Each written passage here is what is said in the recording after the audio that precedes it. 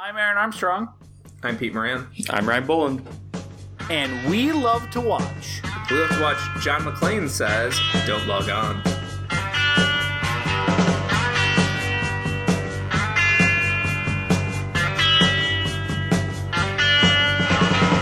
Some folks are born made to wave the flag. Ooh, they're red, white, and blue. And when the Hey, band Pete. Hey, Ryan. How's it going? I gotta tell you, given the option, I'm gonna live free 100 times out of 100. Yeah. Like, given the other ones don't give you an option. This one, it's like, would you rather live free or would you rather die hard?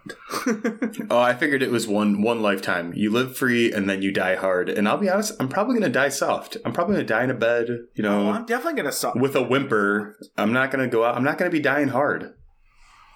If I accidentally do die hard, my last moments are gonna be soft. Oh no! Yeah. Oh, yeah. Why did I take that turn off the bridge? I will not be taking it with a grimace. But No. life is a circle because then you'll get rigor mortis and then you'll die hard. Yeah, I mean, I hear you do get an erection when you die, right? And then you're soft again. And then you're soft. And then you turn into a skeleton and then you're nothing but hard. Then you're hard for the rest of the time. But you don't die every time you get an erection, right? I know, never got one. I'm not looking forward to finding out. Ryan's very Catholic, and his mom puts saltpeter in his cereal at the age of 4. Whenever I feel some tinglies, I'm like, oh no. Get you the ice pack! The erection ice pack! It melted! You start whapping your inner thigh with a ruler. Yeah, well, we love to watch. We're a movie podcast. We pick a theme. We do movies over the course of a month around that theme. And if you remember, we compare and contrast. Easy to do this month, where we are doing the Die Hard movies. I feel like we had a name. What's weird for the audience is theoretically, they heard us, literally all three of us, talk about Die Hard with a Vengeance last week. And now we're talking about Live Free or Die Hard. Not much time's passed. I'm assuming they remember everything. Here's a little bit of podcast magic, as they say. We've all watched about 100 movies between Die Hard with a Vengeance and Live Free and Die Hard, because we recorded the first three on one side of Spooktober, and now this is our first We Love to Watch episode we're recording on the other side of Spooktober. So I don't know if that makes the movie look better in comparison, look worse in comparison, but as we had talked about, part of the reason that we have Ryan Boland on the show again is that Peter. So part of like in the run up to do this month and why we wanted to do this month is that, one, Peter and I tend to agree with a lot of things, and sometimes we also like movies we watch, what we enjoy. It's kind of why we're friends and have a podcast. But we do kind of like the dynamic occasionally where we are sticking our feet in the ground and saying, "I think this, and I'm going to prove you wrong." It doesn't happen that often. But we were talking about the Die Hard movies. I think you watched these last year for some reason, Peter, if I'm remembering, and we start having conversation, and I understand that I had a very unpopular ranking in like the current cinephile landscape, where I kind of went 1, 4, 2, and 3, and you and Ryan were pretty aligned with 1, 3, I think 4, 2. Was that right? Yeah, and then 5. I think so. Yeah, that sounds about right. No one's seen it. Yeah. So we're like, oh, that'll be fun, since it was, like we talked about last week, Die Hard with a Vengeance was a big movie for you and Ryan. It was my least favorite of the 4 Die Hard movies, and then the one that I called like closest to the original for overall enjoyment was this one. None of us had watched this in a while. Let's go back and compare. The problem with that whole thing, and I'm just going to get it out now on the show, is that, as you guys heard last week, I ended up fucking loving Die Hard with a Vengeance, and I was less positive on Die Hard 2 than I remembered. And now watching this one, I think I have to change my whole ranking, because I still really like this one, but I think I'm in agreement. I go 1, 3, 4, 2. There's no bad Die Hard movies. All Die Hard movies that I've seen, because Good Day to Die Hard doesn't exist, and we'll never watch it. It'll never exist. Yeah, we'll never watch it. definitely not for this month. It's the excluded Die Hard movie. We only watch Die Hard movies that were meant to be other things, as we've talked about. Which this one has a great story, which I'm excited to get into. But yeah, I'm just happy that your pride didn't get in the way of you vindicating me. You're vindicated. I don't think. I think when it comes to this stuff, I like to think of myself. I know you're being a little bit like a shithead for the podcast, but I like. I do like to think that I can look at things with open eyes and I don't dig my heels in when it comes to stuff like movies and stuff like that. That, like, my opinion can change. It had been a while since I'd seen these. We talked about what my initial problems were with Die Hard 3 last week, and I still really like Live Free or Die Hard. It's probably good that we have about, almost a 2-month space in between recording the last one, because, like, even my memory of Die Hard with a Vengeance, it's not going to live up well to that. And I do like this movie quite a bit, and still gave it I think I bumped it down from 4.5 to 4 stars, but I also don't want to take a movie that I'm pretty positive on and turn it into a here's all the things I didn't like about it this time, because that's what's more recent on my mind as I've had a change of opinion. Yeah, no, I'm with you, but I'm happy also to get to revisit these, because last year I usually watch 1 and 2 because they're the Christmassy ones. 3 is like specifically bifurcates itself. I hadn't seen 3 or 4 in a while, and I was very worried to return to 4, because 4 is directed by truly one of the most no-talent hacks in all of Hollywood history. Yeah. Like, truly, this is his only good movie.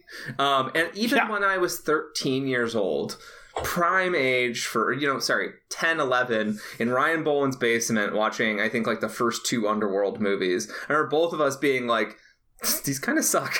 Like, yeah, I've never seen one. They just had such a bad reputation. They're ugly. They use slow-mo to constantly cover up the fact that their choreography sucks. They're unfunny. There's, like, nothing to get attached to them. And I feel like a crazy person when every few years people are like, oh man, every few years I hear about people, it's usually that vulgar auteur kind of crowd, but like, oh, I love running the Underworld series because it's just, they get more ridiculous and the lore gets crazier. And like, I have seen what you consider the best ones, and they are vile. Well, and it was like we were clearly the demographic, and we were also eating movies up like that at the time. I mean, it's like, oh, Resident Evil, let's watch one of like anything that you could get your hands on where you're just like, well, it's like a cool action movie with some sci-fi or whatever. Oh yeah, absolutely. And I definitely had seen at least the first, if not 1 and 2 for Underworld, and I couldn't tell you a single thing besides, I think they say lichens a lot.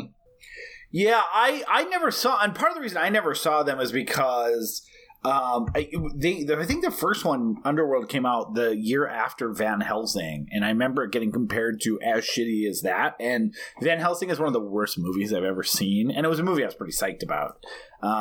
Same. I revisited Van Helsing because my wife and I both remember it being very fun.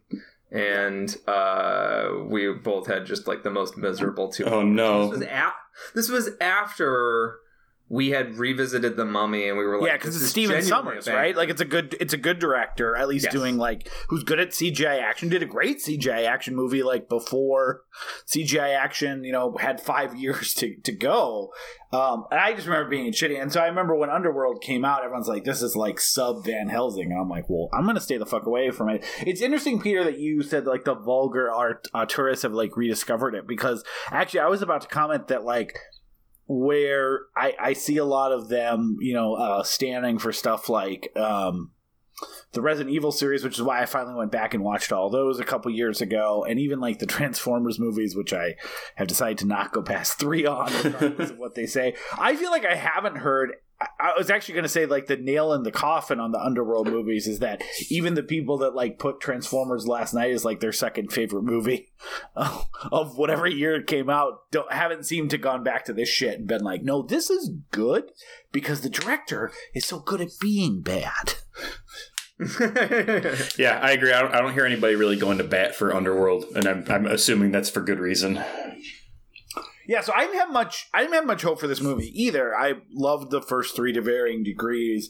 And I think besides the fact that it was fucking whatever Len Wiseman doing it, and that it was rated PG-13, I kind of went into the theater going, well, I'm not going to miss a new Die Hard movie. Like the first one I was old enough to go see in theaters too, because like I think Die Hard with a Vengeance came out in like 95, right? So that's like I was 12. I was not at the age that I was able to successfully convince my parents to let me go see it. But so I was, just kind of pumped to see it in the theater. This was kind of the era where they were starting to make legacy sequels. Where like, because the year after this you have Indiana Jones and the Crystal Skull and like the X-Files shitty I Want to Believe movie, and like you start having this thing where like these properties that I discovered, even like Prometheus comes out a couple years after this, were like properties that I discovered for the most part when I ended up loving the movies, but I was a little too young to see in theaters. They were, doing like long-term sequels to them, and most of them turned out shitty too, which also was like hanging over my head. I think at the time my best comparison, which is now just a terrible comparison and an embarrassing thing, was like, man, like even Family Guy when it came back sucked when it came back.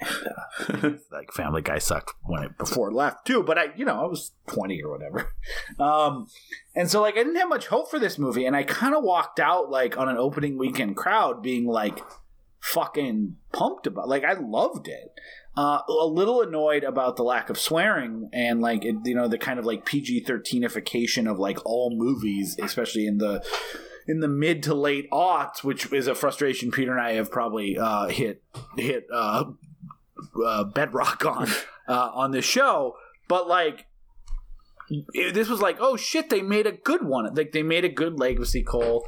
They made a good one with a terrible director coming back from a long time, and they made a good one when they had dumbed it down or like edited it down for a mass audience with PG-13. So I was like, I think my expectations were so low that I walked out of the theater fucking jacked about this movie. Yeah, I saw this on a date. Obviously the PG-13 cut, but I must have been just old enough to drive. Because it came out in 2007. Yeah, and I saw it because I was in a new relationship, and I was like, I will see whatever you want to see. And I was very, very much not looking forward to it. And I think it was partially because Bruce Willis had aged so considerably, but it was also just mixed in with like, I've always been a horror guy, and so many of these there weren't so many legacy sequels back then, but like this was fresh after the Indiana Jones shit. Year before. The year before? Yeah, this is 2007. Indiana Jones came out in 2008. So that's why I was saying, like, this is like the first of like, oh shit, the proproperties that I discovered too late are now, they're making sequels to them. Yeah. So like those movies, I'm sure Justin Long at the time was just the Apple guy. Like, I mean, there are probably plenty of factors where you're like, okay, this is probably going to suck. Justin Long was coming off of Dodgeball. I remember him in Dodgeball. I like Justin Long, actually. Yeah, he was cast well in Dodgeball. I think he's cast well in this movie. Like, I think he's cast well in this. I think it works well. So annoying. I was pretty ready to hate him. Just like, this Justin Long as an entity is not going to hold up well. And I'm like, oh, he's good. Like, I agree. He's funny. Yeah, he does well. Like, we can get into that in the episode, but like the area of the movie that I was most expecting to age poorly, because I forgot about how much this movie hates Asian women and women in general. But I thought it was going to be Justin Long, and I thought he did great.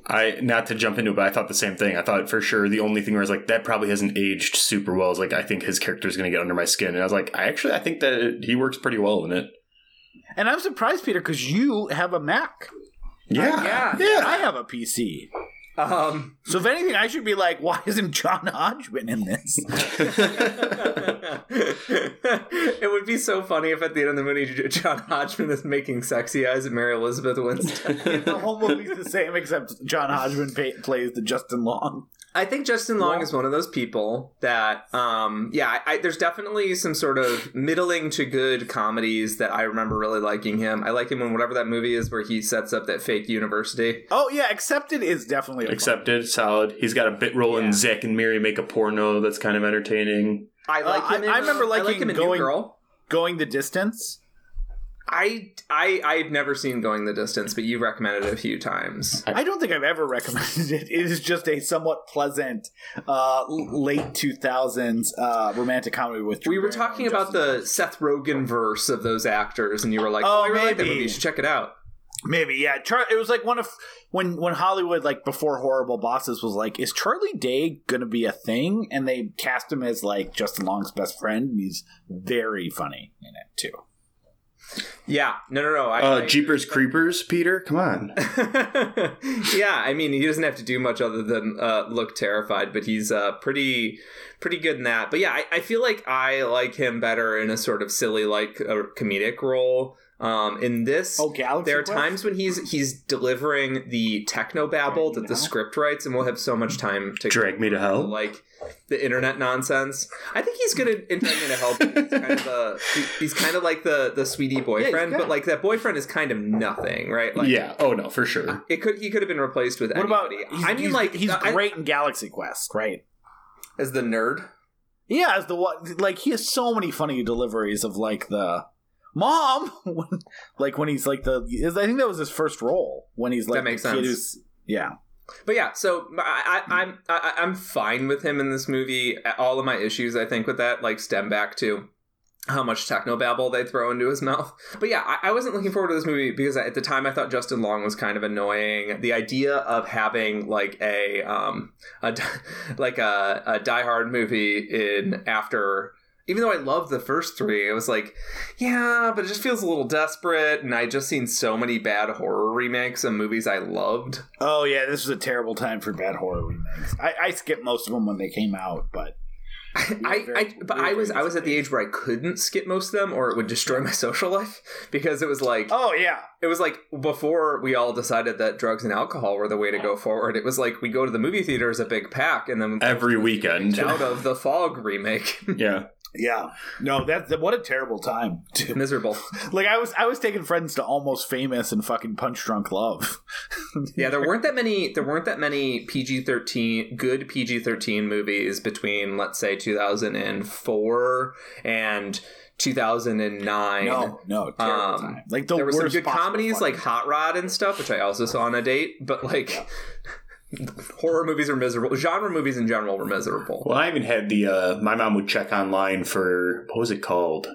Like you could see what swears, what. Oh, Common Sense Media. I actually still use that for my kids, like especially when I'm showing, because it's actually not supposed to be religious. Like religious people use it, but it's just like meant to. It's not judgmental. It's just like, here's what's in the movie based on a scale and like what we'd recommend age wise. I think a lot of like I shied away from it at first when I had kids because I'm like, I don't want it. Whatever the fucking Episcopalians deciding what my kid can watch, and I'm like, and then I found out like, oh no, it's run by like secular people who some of them are Christian. It was definitely something similar. I think it was called, whatever she was using was called something else. Because then I even got to the point where if I wanted to see a movie, I'd just look it up first and try and figure out what I could do to like either dodge specific things or convince her like, yeah, but whatever, it's fine. And it was like, oh, I would like do research because I know that's where she would look. Gotta save your mom the clicks. I do. I got to get outside so I can hang out with people at the movies. There's nothing like being 14 and being like, well, I can't see the PG-13 movie because they say boobs or whatever. And you're like, okay, all right. You can't show boobs, but they can say it. Once you get the concept of boobs in the mind of a youngster. My parents went on a couple different religious bents, and I remember telling my friends when I was a freshman in college that we were freshmen in high school, not in college, freshmen in high school, that I couldn't go see Rush Hour because my parents had seen it and they said goddamn too many times. So guess I can't go see it with you guys. That would absolutely I've never told my favorite, this is kind of a tangent and whoever's editing it can take it out, but my favorite terrible movie date story ever is I was in college and it was 2003 and I went and took a date to go see Stuck on You after working like double shift at Perkins. So Stuck on You is the Forgotten Fairley Brothers comedy. Matt Damon and Greg Kinnear? Conjoined twins. So I worked at double at the restaurant in the morning and then I saw a night movie with this girl. I still remember her name, Alyssa.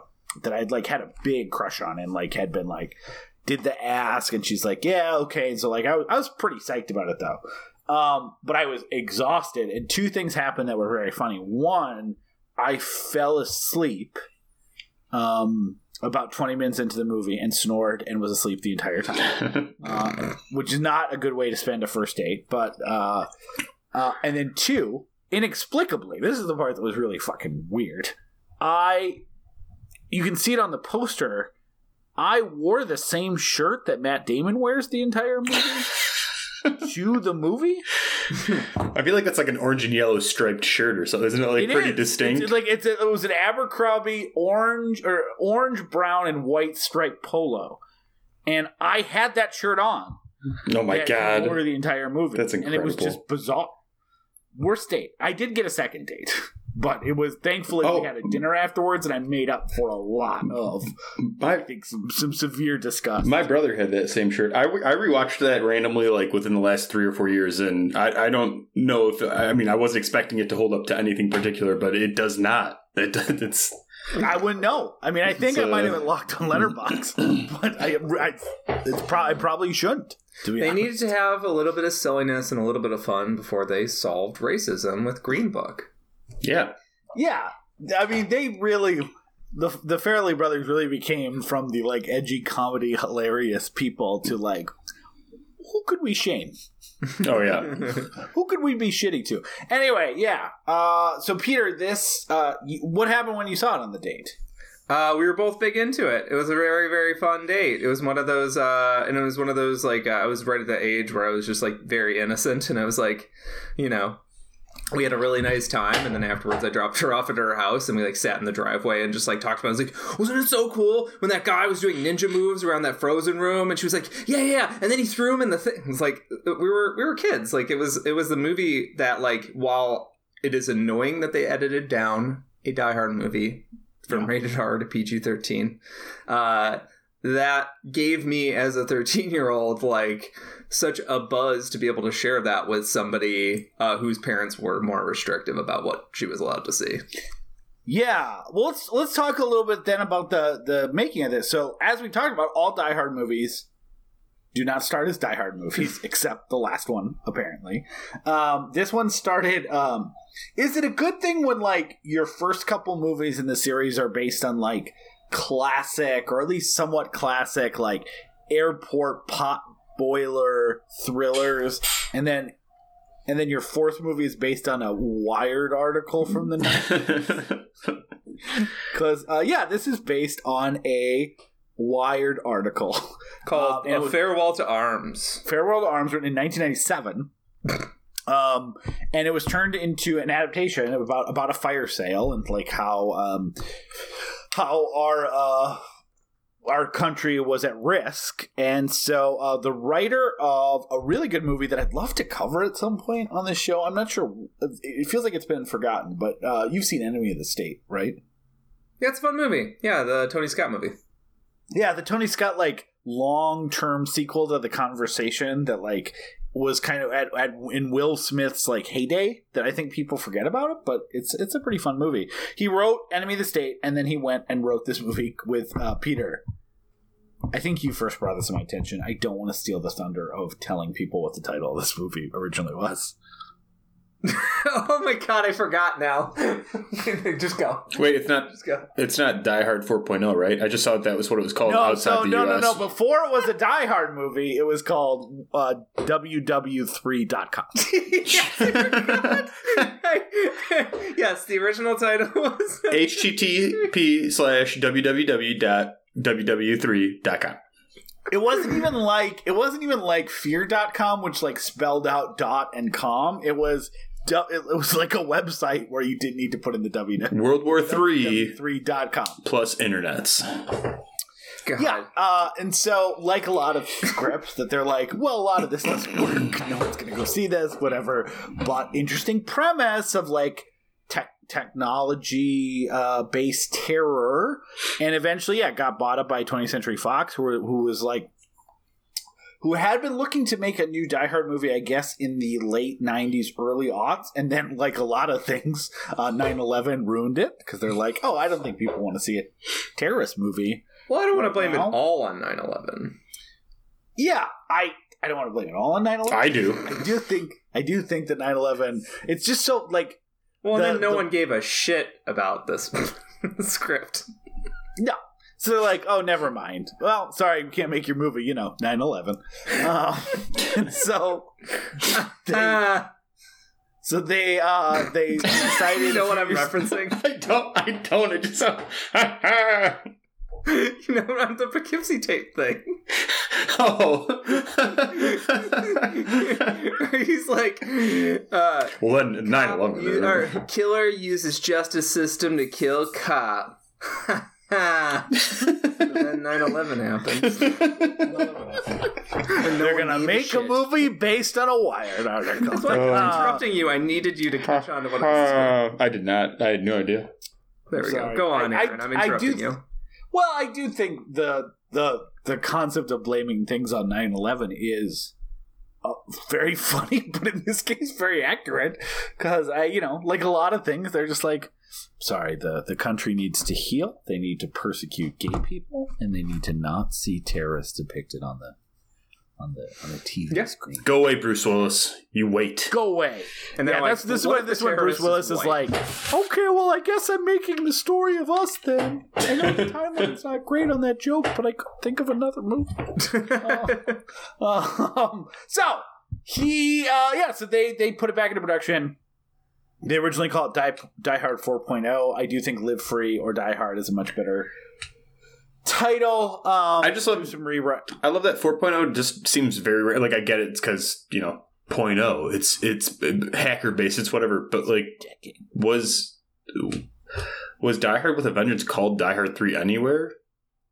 I mean, I get that you have to bring them back in, but I do like that it's not even like it was like, well, we'll do Die Hard 4 because they all know it is Die Hard 3. And you're like, well... Yeah, we talked a little bit about this on Die Hard 2. That Die Hard 2 has a very confusing title that like some, like IMDb and Letterboxd think of it as just as Die Hard 2 : Die Harder. Die Harder, right? Movie title. The movie the movie titles on screen do not say Die Harder anywhere. It just says Die Hard 2. So it feels a little bit like Ghostbusters Answer the Call type situation or whatever. So yeah, it is an odd duck. I do think Die Hard 4.0 is a terrible title. I like Live Free or Die Hard for what it's worth, even though I haven't seen the movie and never will. I do think A Good Day to Die Hard is a really good name for a Die Hard sequel. So I think in general this series does sequel names well. I agree. Yeah, just despite us spending a significant amount of time on the first movie, we're like, what does Die Hard actually mean? But yeah, and the title of this is very interesting because this is a very post 9/11 movie in ways that it realizes and ways that it does not realize. And the idea of leaning into this being a fight against terror, and that this movie kind of flipping narratives about terror to make it about a domestic terrorist is obviously like stuff that it realizes, right? Like it knows that this is a movie about, well, what if they hit us again? Like they literally blow up the White House at one point and then it's a fake out. But the movie doesn't realize how much it's leaning into the jingoistic politics of post 9/11 America either.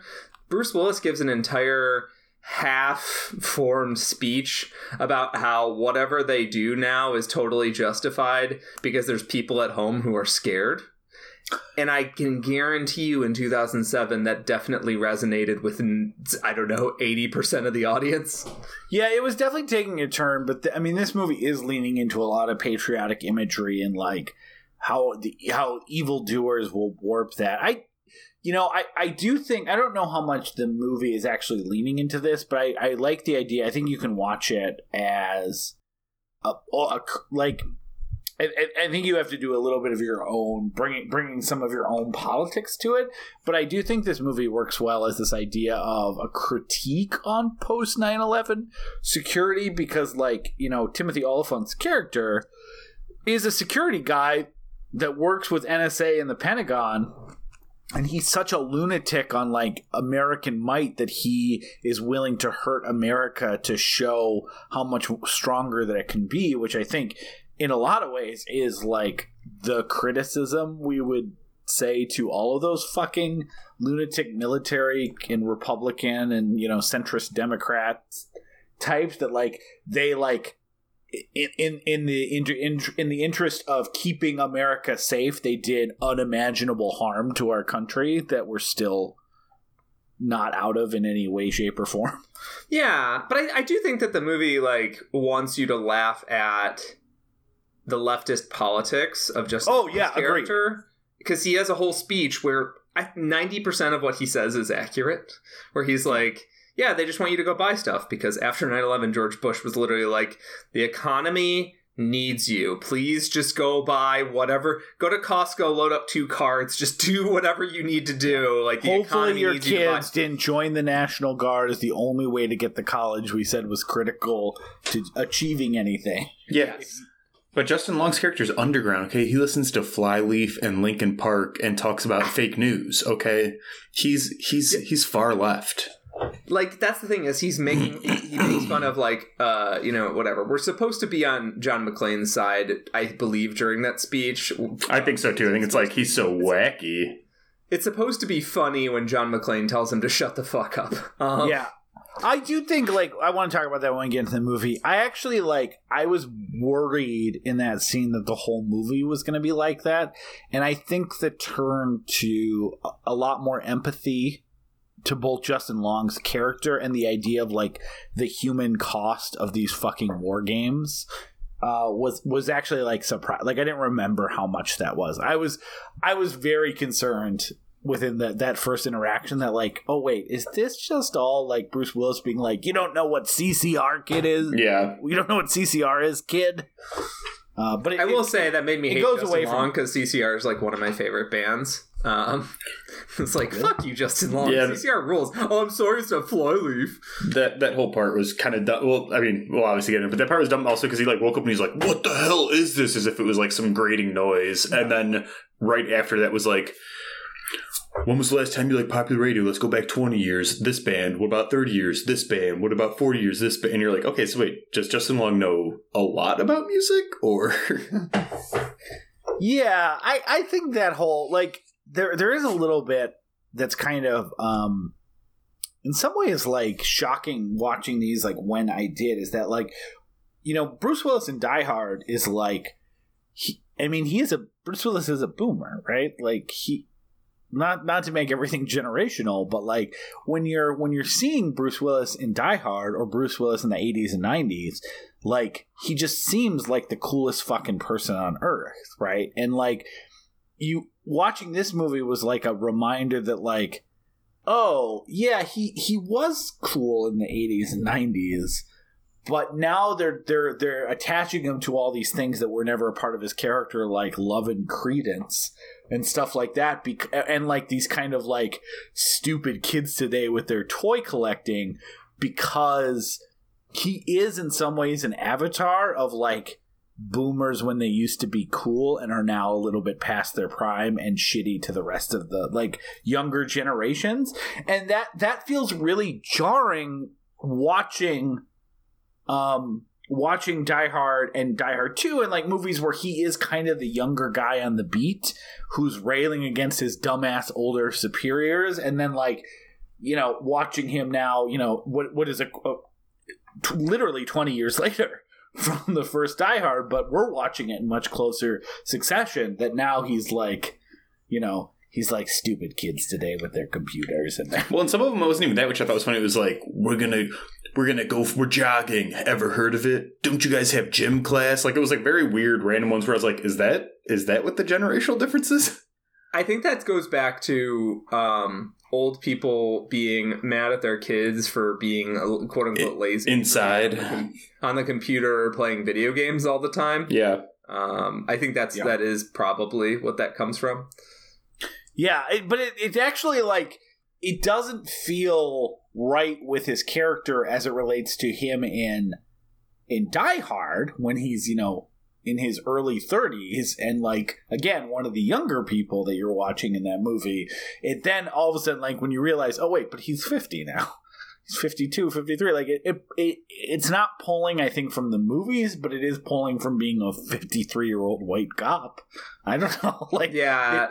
I think that you have to apply some of what we talked about for Die Hard with a Vengeance as we applied to this, which is that you need to let go of John McClane as some sort of like pure hero that you can root for. Yeah. You kind of need to do it like towards the end of Die Hard 2, and you definitely need to do it in Die Hard 3 to actually make it enjoyable. And in this one, as Aaron hinted at, there are lines in here that are straight up just racism against Asian people and misogynist as fuck. When he kills the super tropey Asian American woman who's a hacker and she barely talks. Don't worry, she has a man for a boss. And she's wearing leather pants. She for some reason knows some form of martial arts. I was going to say, he calls Kung Fu. Of course she knows some sort of martial arts, and of course he calls it Kung Fu.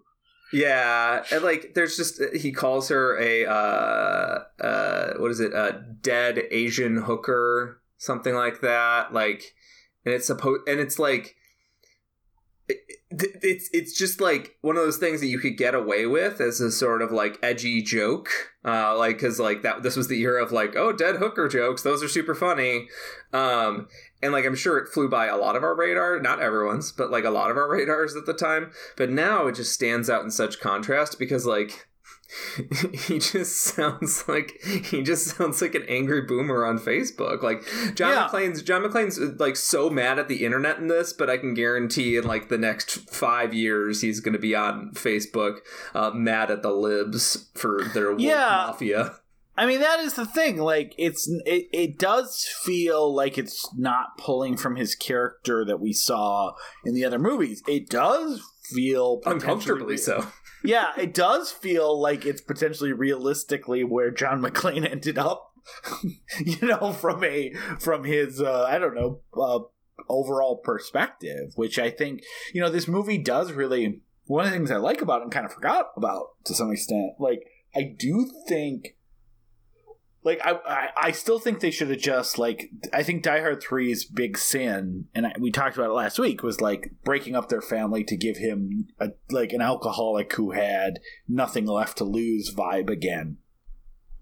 Which I think kind of ruined like, we talked about that. What I think was something along the lines of when lesser movies try to ruin the happy endings of better movies that came before them kind of sucks. I think Die Hard with a Vengeance actually ends on a hopeful note. And, one of the things that is depressing about Live Free or Die Hard is that, like, oh, that hopeful note went nowhere. He got estranged from his wife, estranged from his kids, and he... They only have her show up as an ID from the 80s. And it's still, like, an old picture, too, which I love. Yeah, and he's, he talks about that, like, all these big, like, things that I was celebrated for...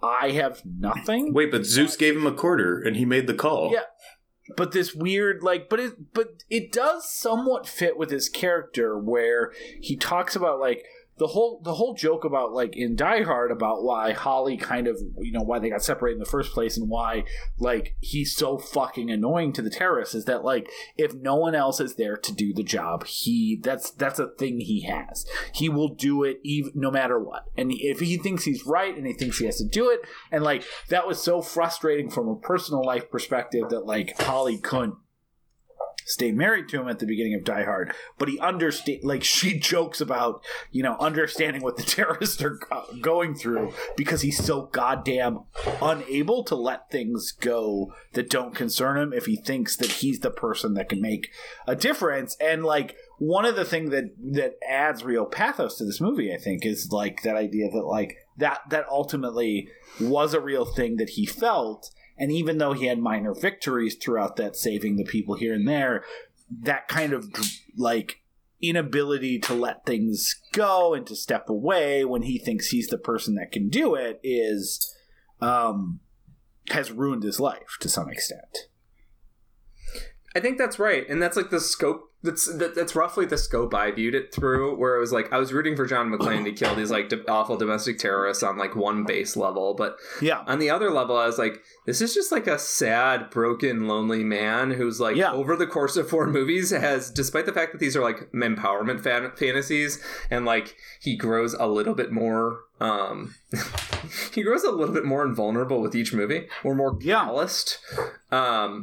There's like a sadness in there that he's just this like out of touch guy who continually locks himself away because he's stubborn, and he keeps pushing people away because he's so stubborn. He's I thought this was maybe an addition in the unrated cut. No, this is how the movie just starts. He's introduced getting mad and interrupting a date that Lucy is on. Mm-hmm. Yeah, that's really terrible. Yeah, but like, gotta protect my little girl. Yeah. And then for a minute I was like, Mary Elizabeth Winstead is also, just to note, like one of my crushes, and I was just like, how old is she supposed to be? Like, for a minute I was like, college. Oh, he's interrupting her because she's 16. She's like, in their neighborhood, and he caught her or whatever. Like, I forgot like how torn away from this family he was at the beginning, and I was like, no, I think she's like in college. Yeah, I think she's like, this is not. She's absolutely in college, but this is not a defense. But it is like the mildest defense I can offer. Again, not a defense, but slightly better than the alternative, is that it's not like he's like, you're with a guy, I'm going to break it up. He's spying on her, and when she says no, and he doesn't listen at first, he's like, all right, she said no.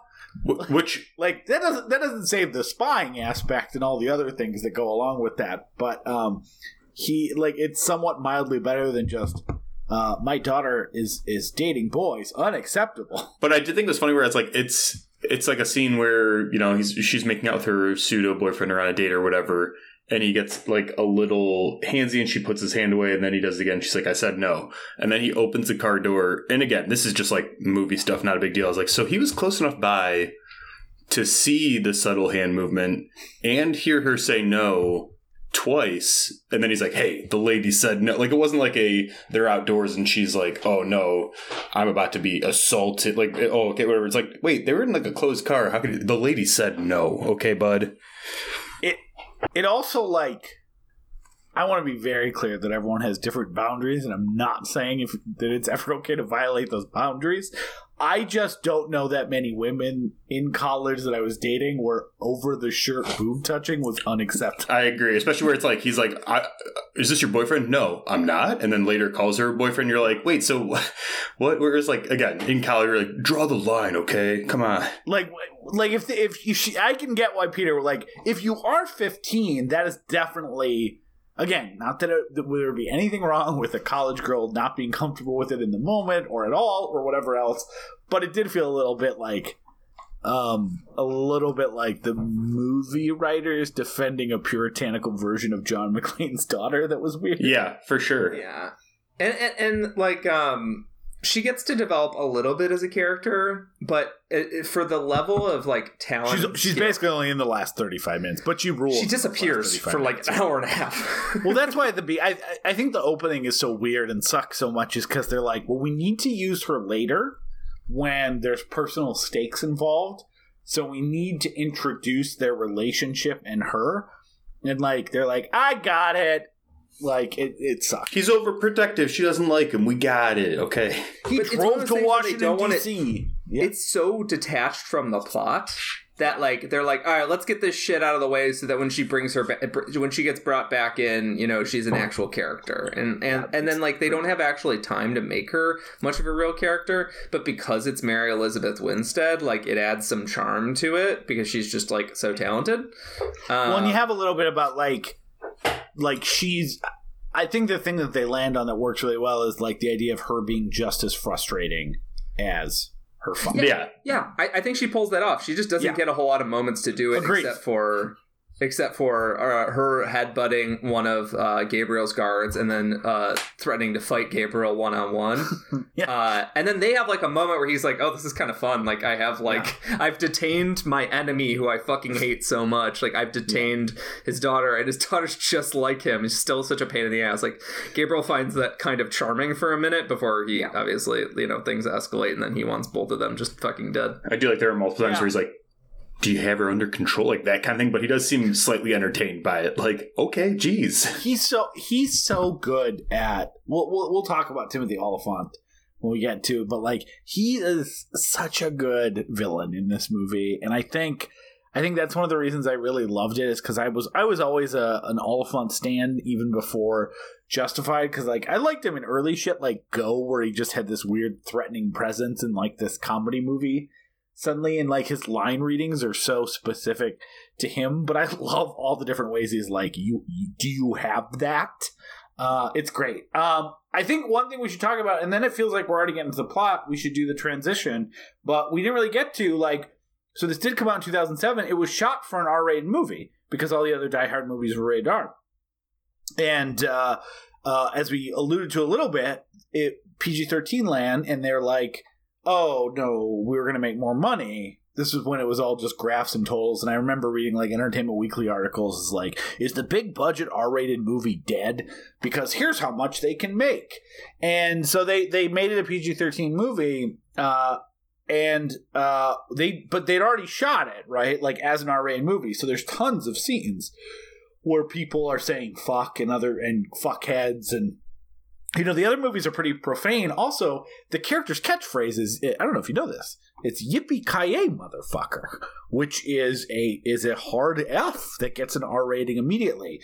So the way they handled this was like TV edits, but slightly better edited, is they changed the fuckheads to dickheads, and even the yippee-ki-yay mother, like they just edited the dialogue and they made cuts where people's mouth weren't facing. They swapped out actors who looked like fuckheads for actors who were more of dickheads. Yeah. More dickheads, yeah. They digitally replaced the fuckheads with the dickheads. Yeah, with the power of computers, we can replace fuckheads with dickheads.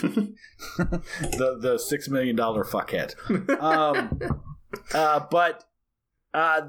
So like even the yippee-ki-yay motherfucker is muffled with a gunshot, and I remember like feeling like that was a missing element, just because there was a like, I'm not like, oh, swears inherently make a movie better, but like it was weird how staid from a dialogue perspective, especially in comparison to the other movies that Live Free or Die Hard was. And there's an unrated version that came out immediately on DVD when this movie came out, which I bought, which is the exact same movie with more blood that again was in the movie when it was shot.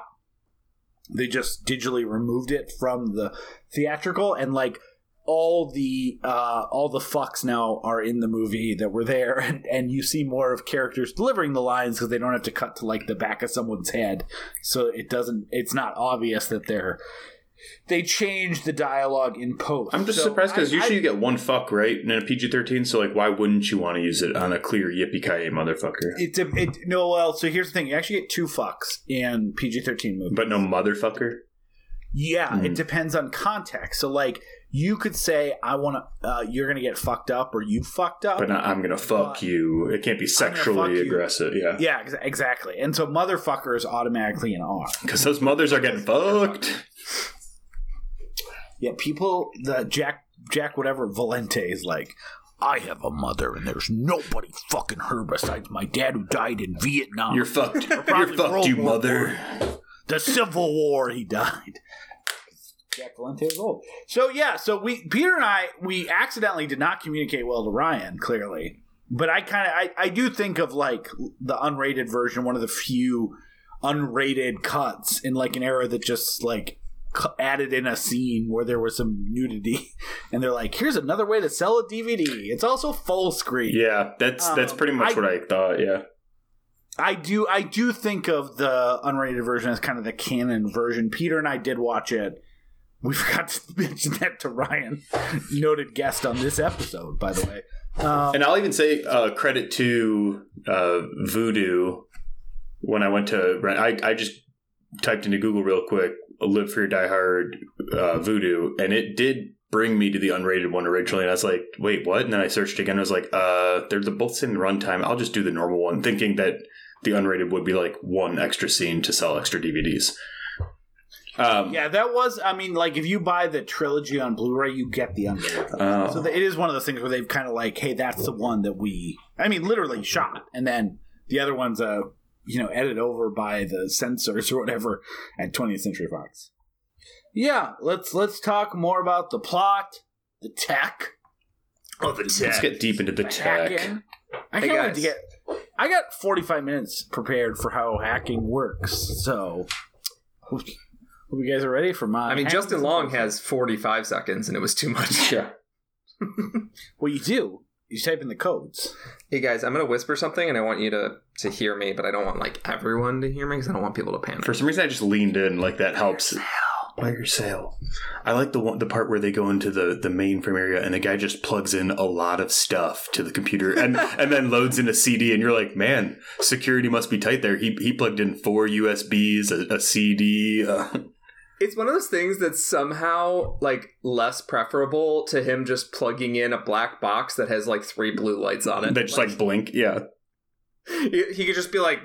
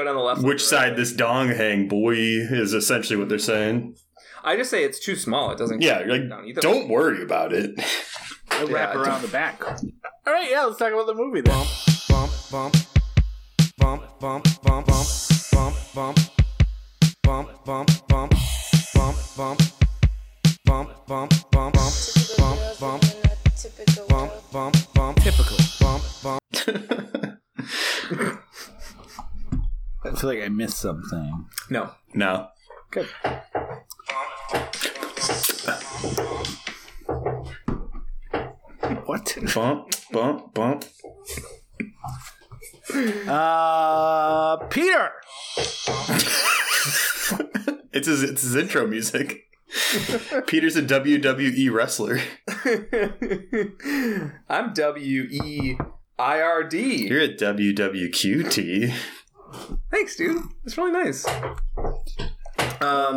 What do you want me Peter, what happens in this movie? What show is this? Live Free or Die Hard is the story of a hacker First, can you tell collective. us the origin of the motto and how it's being used by really cool dudes today? It is the New Hampshire state motto, and it is not used for any other purpose. It's on Cool. license plates. No one's ever referenced it again. No. I mean, unless people are talking about the license plate, which is it's a very popular license plate because People it is love the license plate. people. I liked it so much I bought it for my car, and they said, "No, you can't do that, sir." And I said, "I'm gonna. Yeah, I owe a lot of money." It Cannot seems drive. like you would mostly have problems in New Hampshire. Well, but I had a Minnesota license plate, or Minnesota driver's license, so they're like, "This doesn't match." I'm like, "Yeah, it doesn't, because ours sucks." What is yours? I probably landed 10,000 lakes. I don't know. I haven't looked at it in a while. What's yours, Peter? It's California and that red script, sort of a classic. They haven't changed it much because people like it. Yeah, why don't you do a little bit of research while I tell people about Live Free or Die Hard. John McClane harasses his daughter. Anyways, on to the real movie. She'll come back in a little bit. You started there. Didn't something happen before that? My license plate says Land of Lincoln. Okay. I still have my Land of Lincoln license plate. They're still hanging on Land Kind of of a gear. Lincoln. You better believe it. He's even on it. I mean, they gotta. What? Corn? What are you gonna... We keep sending all of our politicians to jail. I don't know what you... Yeah. We haven't had an unjailed It's not like one it's going to be since. the land of Blagojevich. Yeah, Land of Denny Hassert. I want it to be specifically Silver Fox Blagojevich. Oh, yeah. Whew. Who doggy? Whew, doggy. Who doggy? Do you remember when Blagojevich said like 3 nice things about Trump, and then Trump was like, "We should get him out of prison." Yeah, that's all it took. And you got him out of prison. So fucking dumb. He's such a fucking idiot. Because I, like Justin Long, also enjoy a video game, maybe a Gears of War. Because Gears of War is what hackers are playing before their computers blow up. They're C4 Yeah, doesn't the hacker stuff computers. happens first? You got to stop with hacker stuff. You got to start with hacker stuff first, right? Oh, we're talking about hackers right now. I mean, sorry, we're talking about Live Free or Die Hard, which has hackers. Hold on, We're can not you talking throw about on like whoever's editing this track? Like, can you throw on some like Prodigy or Chemical? But like, I gotta know we're talking about hackers. Yeah, just nothing with the explicit lyrics sticker on it. My mom says I can't put those in the podcast. What about the unrated version? Yeah, that's really, really underground. I have to give you a thumb drive with it. And you'd have to take out my you guys know comments about because the mine are famous- theatrical. The famous underground band in 2007 that only hackers listen to called Linkin Park. I do. Crawl in it. That's how they feel. They feel like they're crawling in their skin. The words that they say will not heal. Hackers just feel so. That's why I prefer to relate to the world through the screen of a computer, which is what they're doing, having a good time before their computers blow up, which is where I was 40 seconds ago. So these hackers are executing commands, and at some point hitting the delete key, closing out of the app, whatever, makes their computers blow up. We see a couple of these happen. And then we are introduced to Justin Long, who's hacking up a hack storm. Anyways, then we're going to come back to the hero of the movie, Jonathan McClane, who you know from the previous Die Hard films. He is like anything in the new last in his movie, life going on since we last saw him? he's kind of sad and kind of just hangs around. He's a detective still, but he kind of just does whatever he wants. And then his commander, who has low-jacked his car because he doesn't trust him, his commander is like, "You gotta go pick up this hacker kid because You they're gotta killing see hackers." the hacker. And they low-jacked all government vehicles, Peter. It wasn't just Justin McClane. Yeah, but it was because of John McClane. Like, they're like, I think he's such a big problem. We should do this for all government vehicles going forward. Sorry, I did not pick up on that. John McClane was the origin of the government not wanting their cars to get stolen. Yeah, we got to know where these cars are. You remember what happened with John McClane. He drove through Central Park. They blew up some gold.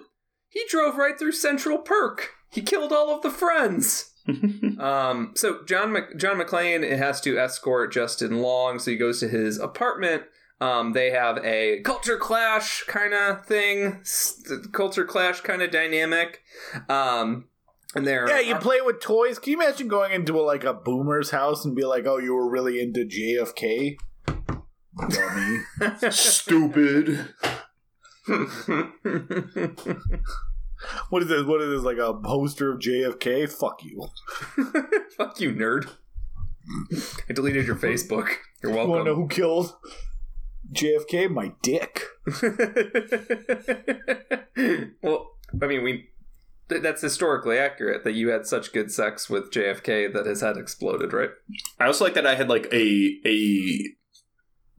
more of a Midwestern, hey, that's just rude type thing when he accidentally takes the arm off. Is that supposed to happen? No, it's great. It's actually more expensive when it's broken. I wasn't even like, hey, that's a collectible. I was like, why would you go into somebody else's house and then be like, oops, is it supposed to break off? You're like, dude, just don't fuck with my shit. Hey.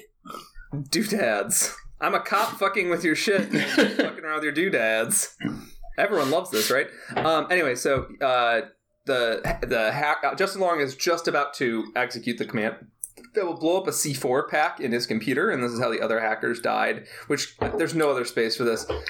This is the thing that I think made people so mad, because this is the most complex way to blow someone up ever that's so rife with issues. So they have to upload a virus that somehow activates a C4 that's attached to their computer that they custom installed. So they had to break into the hacker's house, custom install a C4 into their PC tower, and then the hacker themselves, when they're executing a command, actually executes the triggering of the C4.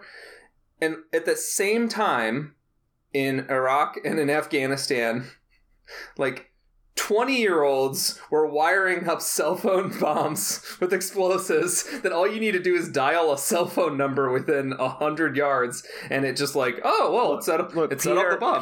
Peter, on paper, your criticism is fair. But I think what you're forgetting is that the bad guys in this movie are also super hackers.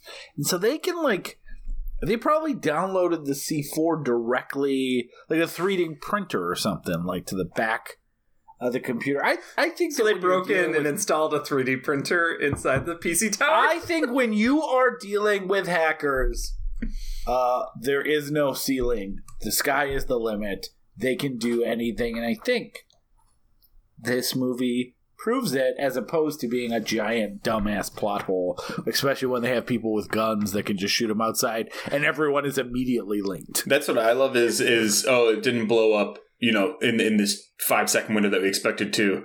All right, better go loud and just shoot the fucking shit out of this. But and a giant explosion also doesn't seem like it would be too. Yeah, they're blowing up whole houses. And then they're just shit. All right, also, why not? The government within the first 10 minutes is they're killing all these people that are all linked. So I don't know what their plan was besides just to. As I guess we see later, one hacker let loose into the bad guys program, and the whole thing shuts down. Yeah, so all these hackers are building pieces of programming that are required for this fire sale, which Justin Long will explain later, but I'll just do it now. This fire sale is an attack on the infrastructure of the country. It's a 3-part thing. It's the infrastructure of the country, Fire sale, power. It's I don't know, financial systems and your power. It's kind of everything. The expression is everything. Yeah, first they disrupt the country. Which the idea being that then that gets them the ability to shut down more stuff, and then they steal money. Yeah, it was transportation, something, and then utilities.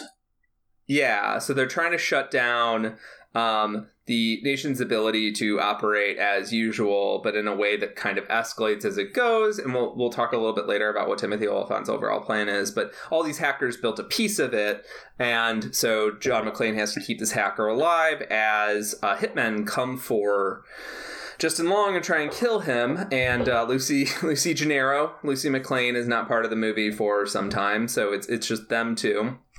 They drive into D.C. to deliver Justin Long into the, what's his name, Cliff Curtis? Yeah, Cliff Curtis's FBI sort of setup. Deputy director, yeah. Yeah, because he has a whole operation running to try and counteract this terrorist group that's trying to enact this fire sale. And the Justin Long is sniping at John McClane, and John McClane is sniping at Justin Long, and the whole deal is that like Justin Long is smarter than anyone is giving him credit for, but yet they're all disregarding his kind of ability. I did like how quickly they turned that around though. It was like, shut up, you freaking kid, I don't care. And then he says like 3 sentences. He's like, all right, you need to go to the front and you need to tell everybody exactly what you know. I was like, oh, all right. Yeah, I do think, like I mentioned earlier, it really is contained to that first car ride, because like after they realize it's bigger and they start like commiserating, and Bruce, like I do think they start supporting each other in a way that I really enjoy. Yeah, I mean that's one thing that I do prefer Die Hard 3 over, is because they just fucking hate each other until like the last 15 minutes. Yeah, so the one of the rules you have to accept here is they're going to throw technobabble at you, and they're going to just expect you to believe that computers can do everything except for the one thing the plot needs them to, be limited on. And that hacking can do whatever, and anybody can hack in 3 seconds, and yada yada. The movie, in order to enjoy this movie, you need to just accept that computers are magic.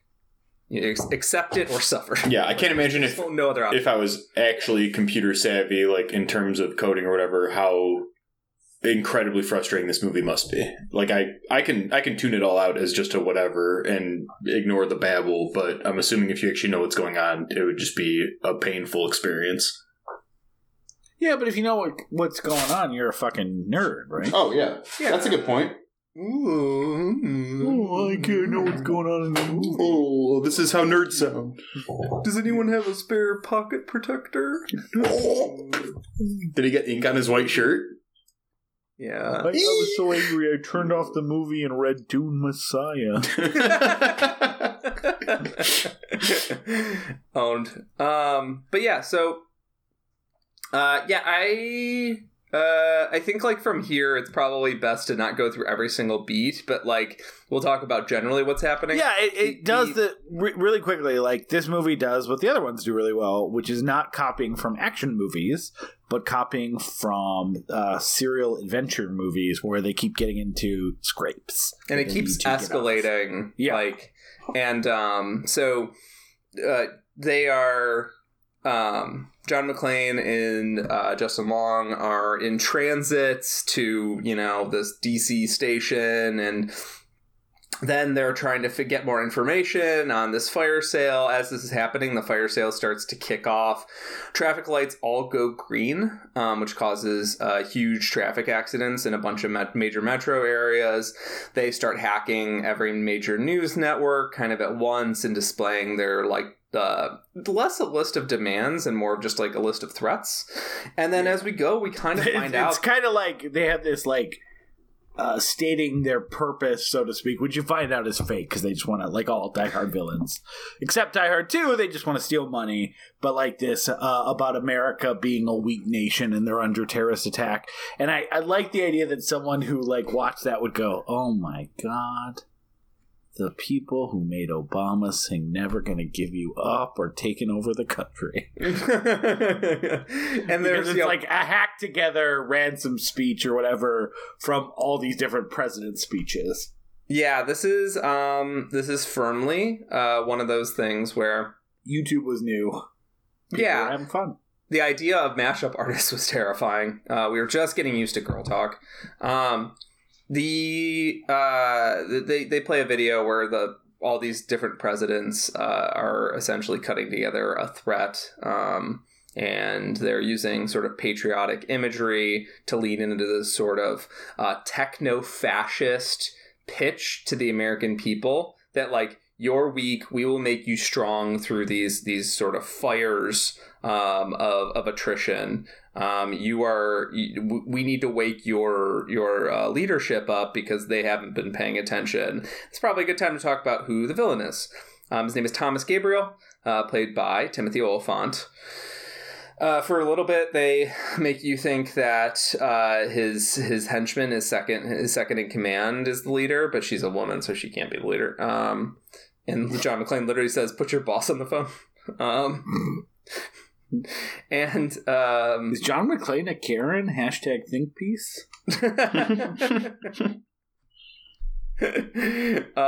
John McClane is basically the reason that like 1,000 Medium articles have been written, if you were a real person.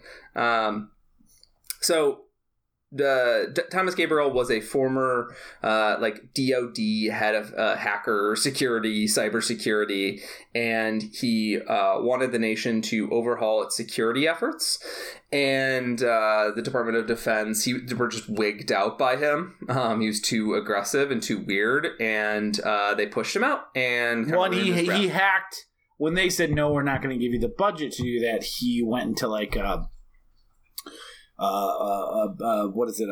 Joint Chiefs of Staff meeting and hacked the Pentagon with like a laptop to show how bad they were. And they're like, "Fuck you! You're fired. Don't do that."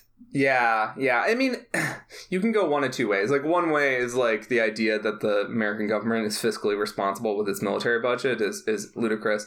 But it is also true that like the government spends way too little money on like basically building up infrastructure security. Our power grid is very susceptible to attacks. Like the American government it's all for show, right? Like all the spending is like, oh, I'm buying tanks for all the tank wars that we have because the tank manufacturing plant is like in Ohio where this senator wants to get reelected. It's the military industrial complex writ large, right? Like your tax dollars are going to build these insane fighter jets with like stealth technology that will never ever be fucking used. Stealth technology that doesn't work, and there is no accountability for these military contractors because they're buddy buddies with senators. This sounds like conspiracy theory talk, but this is like literally like how they talk about it. So yeah, it's not considered like it's not at all. We like literally like build tanks and then either sell them or get rid of them, and they never are used. Well, I mean, they are used when they're offloaded to local police Saudi departments. Arabia, because your rural town in Ohio that has a meth problem or an opioid problem really needs an APC with a 50 caliber machine gun on top.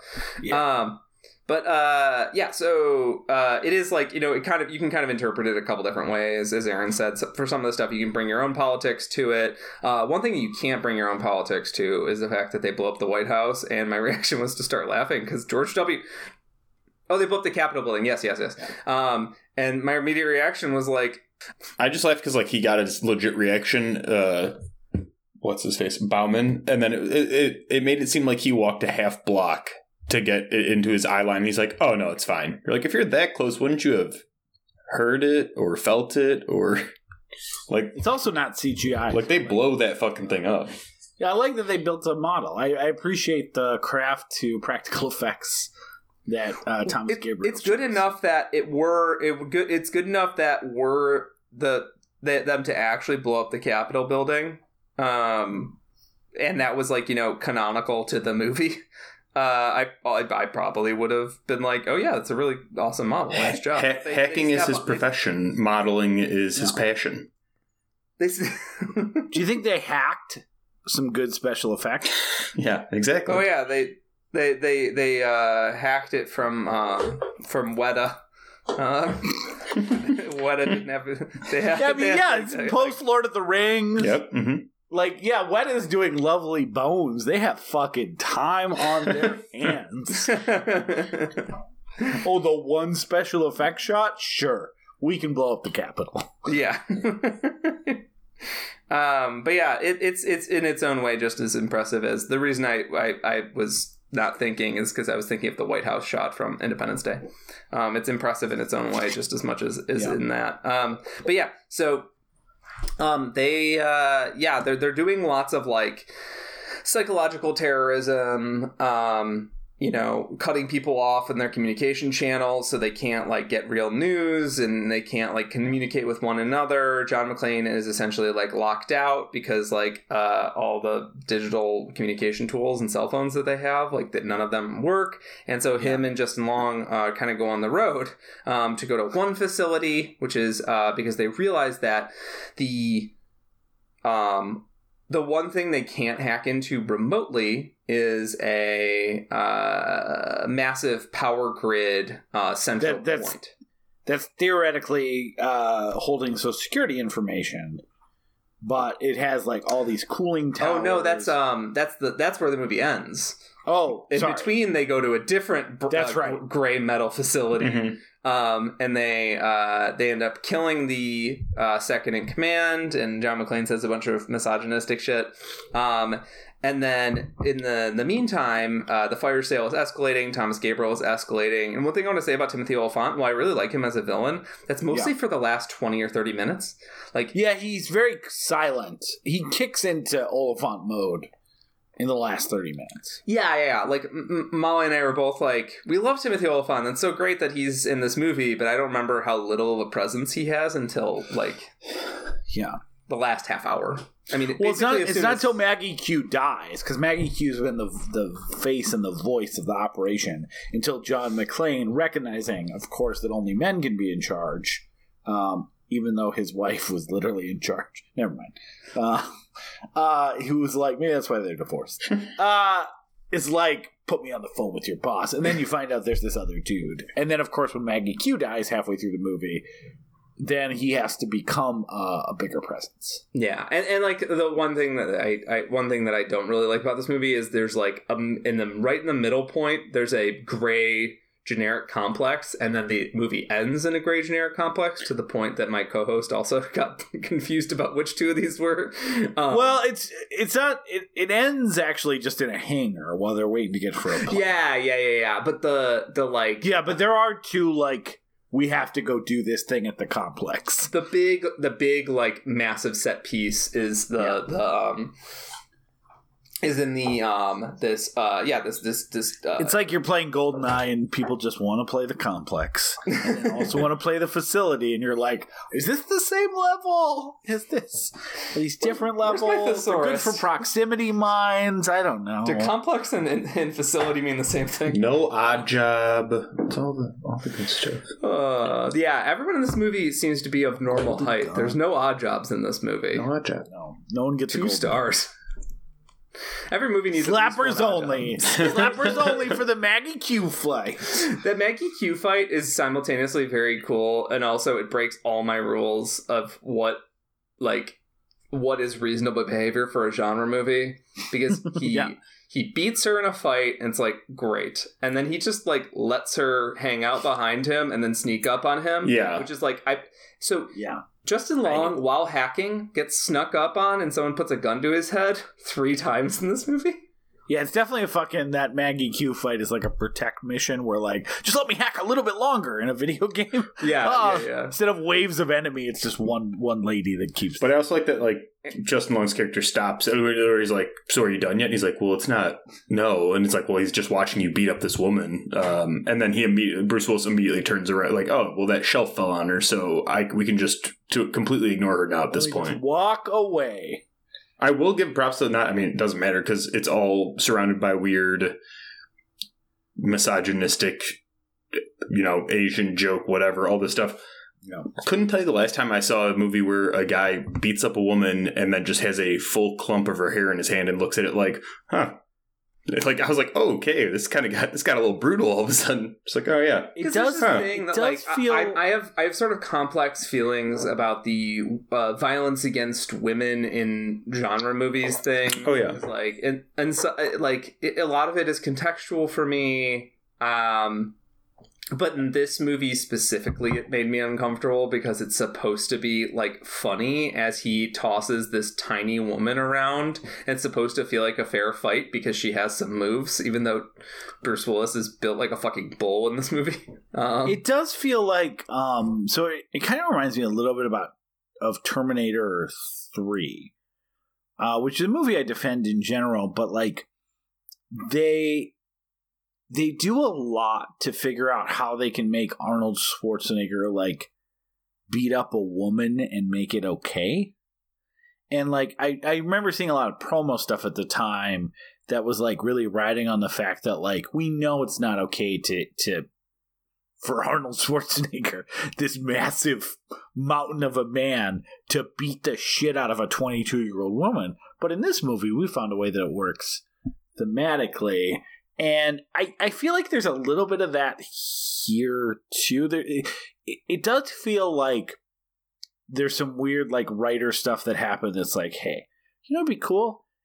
If John McClane beat the shit out of a lady, how can we make that work in a way that no one will write us letters? And, like, you know, like, that, sometimes that's what it feels like. Like, it's that idea of, like, okay, well, first she kicks his ass, and then he starts, like he beats her up, so to speak, more than any other person in, I think, any of these movies. So it feels, like, gratuitous in a way that, like, we've earned the ability for John McClane to punch the fuck out of this woman. Yeah. No, it's just that idea that, like, this felt like this in Terminator 3 too, where they need to do the thing where, like, we're gonna let her beat the shit out of him first, so everything that we do on the other side feels earned. Which I guess I don't have a problem with, except that there's not an analog in any other fight in this movie or other movies. Like, it just feels like a weirdo excuse to be like, wouldn't it be cool if John McClane beat up this woman? I feel like I don't know. This is usually an excuse to set up the women to fight. At this point in the movie, there are no women except for Maggie Q. I feel like it was also in the time of being, like, very poorly executed, like, equality, where it's like, see, look, she can fight him too. She can get the shit kicked out of him and killed by him too, because women are out here doing it. You're like, okay, I guess if you say so. I don't think this is the best way to do it. Yeah, it's like a weird graduation from, like, the 80s and 90s action stars where, like, you know, they would meet a female or woman antagonist, and they'd be like, sorry, I can't punch you. And they'd be like, well, I'm gonna punch you. Mm-hmm. And it's like, well, it's like movies in the 2000s evolved for, like, here's how we make it okay for this to happen, but then they do it in a way that, like, again, John McClane's not punching other people. Yeah, I didn't really notice that shooting them or running away until you said that. He doesn't get in a big scrap with people every 2 seconds or anything like that by any means. You're like, he mostly is shooting people and driving around. Yeah, but does he beat the shit out of this lady? Yeah. You're right. There's no corollary, really. Even so, one thing I want to call out is there's a martial artist in this movie. I've seen a bunch of his movies or movies he's been in, and I really like him all the time. He's this blonde, tall French guy named Cyril Raffaelli. Was he the parkour sniper? He is the parkour sniper. He does crazy shit in this movie, and he does crazy shit in this movie. He was, like, an action star for a brief period in France because he did this parkour action series. It's 2 movies called District 13. And both of them are really fun. Yeah. And he Big also did Jet Li. Jet Li didn't make a lot of U.S. movies that I like, similar to Jackie Chan. Like, Jet Li did not make a lot of U.S. movies that I like. But one that he did that I really like is Kiss of the Dragon. And Kiss of the Dragon has some, like, brutal fights. And one of them is Cyril Raffaelli versus Jet Li. And that guy is just, like, he was a monster. He doesn't act a lot now, but he was just, like, he was a stunt guy. And then they elevated him to screen guy because he has a bit of a screen presence. He usually doesn't talk, because I don't think he's very good at delivering lines. But, like, he is the person to have the John McClane versus a martial artist fight, because that guy has a completely different physicality than John McClane. John McClane is a fucking sledgehammer, and not a particularly graceful swinging at the sledgehammer. Cyril Raffaelli is a dancer. He can move in all directions, and he's flowy, and he's faster, and he's more limber. He's a tack hammer or something, and he's the person you set up that fight for. And he's got a memorable death. I mean, it's silly but memorable. Yeah. But yeah, no hand-to-hand fight really. But yeah, there's no hand-to-hand fighting. John McClane basically starts shooting at him, and then Cyril Raffaelli gets frozen to death and falls in the trap. And it's I feel like that death, getting frozen and falling into a trap and sort of passively dying, is how they usually dispatch of mercenary women in these movies, and they flipped the scenes.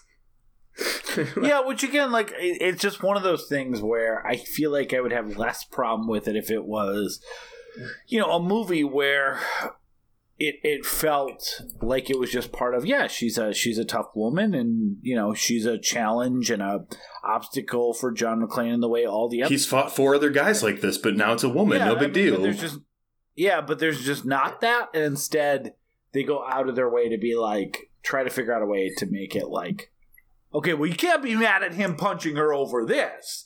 And it just feels like a real, tone deaf 2000 era, here is the reason why it's justified to hit a woman. I just remember that terrible Daniel Tosh routine. Because she knows martial arts. Which is something along the lines of, I forget it because it was a long time ago, and this may shock all of you, I have not kept up on Daniel Tosh's career. I don't even know if Tosh Point is still on. But he had some joke around. It's not, because I actually recently looked up where I was is that still going? I did look it up. Oh, well, good. I hope he goes nowhere. But he had that fucking terrible joke that was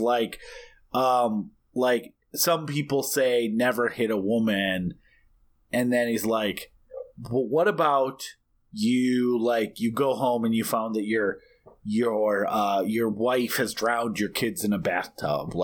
Wouldn't that be a reason? Or hypothetically, let's say she forgot to TiVo the football game. What I'm saying is there's lines.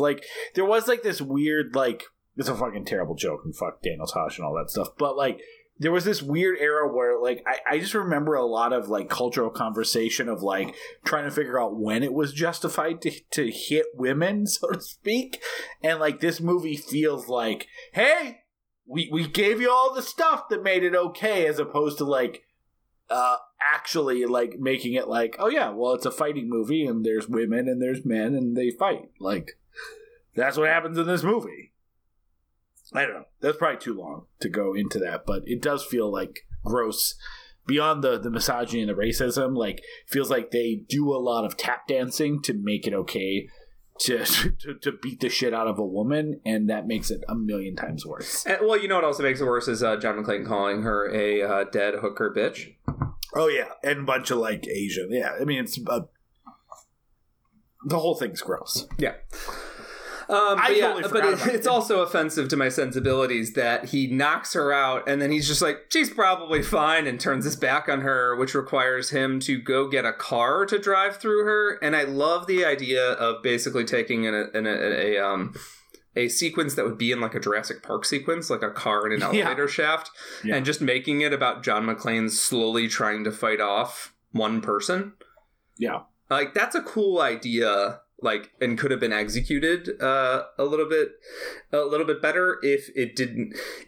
The execution I would have been able to appreciate more if it wasn't sandwiched between this icky feeling that the movie just wanted to watch an incredibly muscly man beat the shit out of a woman. Well, and then the elevator scene goes on too long with the SUV stuck and them, wrestling around it and all that. So at least I thought. So I literally made a note where I was SUV dangling in an elevator shaft is pretty cool, a pretty cool scene. And then parentheses I go, then goes on too long and becomes bad and dumb.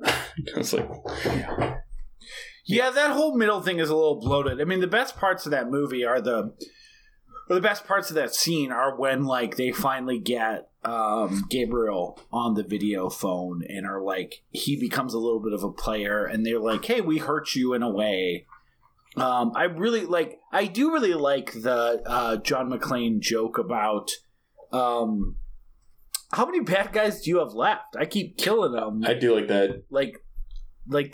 Do you have a bad guy store? Is there a 1-800 number? Yeah. I just like that stuff. That just feels vintage. I'm going to thumb my nose at the bad guys and not pay them the respect that they feel like they've earned through their devious plot. And there's a really good joke when we get to the Kevin Smith sequence, which I feel like I should probably just, discuss. I think that is the next part. They drop on a helicopter and they go see Kevin Smith. Which I feel like was more charming in 2007. The two parts of this movie that held up poorly, legitimately poorly. There's some stuff that held up better than I remembered. Mm-hmm. All the empathy stuff with Justin Long and talking about hey, when you're fighting these battles, you have to remember these are human beings and stuff like that. I actually thought a lot of that stuff was better than I expected or remembered. I thought a lot of the action stuff was great. The two things, and they're back to back, that just did not work for me at all are the fight with Maggie Q and then going to hang out with Kevin Smith to talk about Star Wars. I definitely remembered not loving the Kevin Smith part even at the time. I remember I think I liked it. I liked it at the time. I just remember distinctly being I always it stuck with me as something where I was I actually thought it was better than I remembered, because I remember it being so grating as a kid or whatever when I first saw it, 17-year-old. But this time around, I like the "you a big Boba Fett guy." No, I'm more into Star Wars. I did like that line from Bruce Willis. That's a good line. And then I genuinely it's the only okay, he's an old dude boomer type thing that I genuinely laughed at was when he covers the camera and he says, can we find out where this guy is? And Timothy Olyphant's character, just without skipping beat, is it doesn't block the microphone. I can still hear you. And when you put your hand over the camera, because you're that would be I'm out of touch. Great. No, that's what I'm saying. I love that part. It was that's great, but that's not a Kevin Smith thing. No. That is actually a funny. Kevin Smith exists in the scene. Yeah. It reminds me a lot of one of my favorite jokes from Galaxy Quest, where he does the cut calm sign they do on Star Trek. Tim Allen does, and then explains here's how we're gonna screw the bad guy. And then the bad guy had heard him, Zoran or whatever had heard him the whole time, because Sigourney Weaver's you think I know how to cut the comms? Mm-hmm. I don't know how to do that. I didn't know that's what you meant. Great joke. I love the joke. The just because you cover up the camera doesn't mean you turned off the mic joke. Yeah. More jokes like that, and less dead Asian hooker jokes. And again, some of that is just because Timothy Olyphant's just so great. He's just every line is so well delivered from him. It just drips with the sort of sarcasm and this cutting sarcasm where it's even if he's not actually saying anything mean, it hurts. Yeah, there's a little hey dummy to it without being over the top. Okay, idiot, nice try. It's condescending, but not in a way that's hoity-toity. It's condescending in a way where it's how could you even possibly fuck up more? Yeah. Yeah. He has such contempt for everyone else, and that's what Oliphant is so good at. Is just looking even Justified, where he's a good guy. He just sees everyone as somewhat beneath him, which is I forget the character's name on the show, but who's the 12-year-old pot grower who becomes a staple of some later seasons? Oh yes. I know what you're talking about. She became a... I got too excited. I was just going to say Raylan Givens because I thought you were saying that you didn't know his name in Justified. But no. I'm actually forgetting the actress's name off the top of my head. I'm pulling it up. She's in Booksmart and stuff too. Yeah. Caitlin Deaver? Caitlin Deaver, yeah. Okay. Where Caitlin Deaver ends up being the only person who's a 12-year-old pot grower that Raylan starts to be oh, wait a sec. Is this girl as smart as me? Does she keep outsmarting me? Yeah. Great, and he doesn't actually care about pot growing that much. He just cares that she doesn't get fucking murdered by her competition. That sort of cleverness in line delivery is just something that Timothy.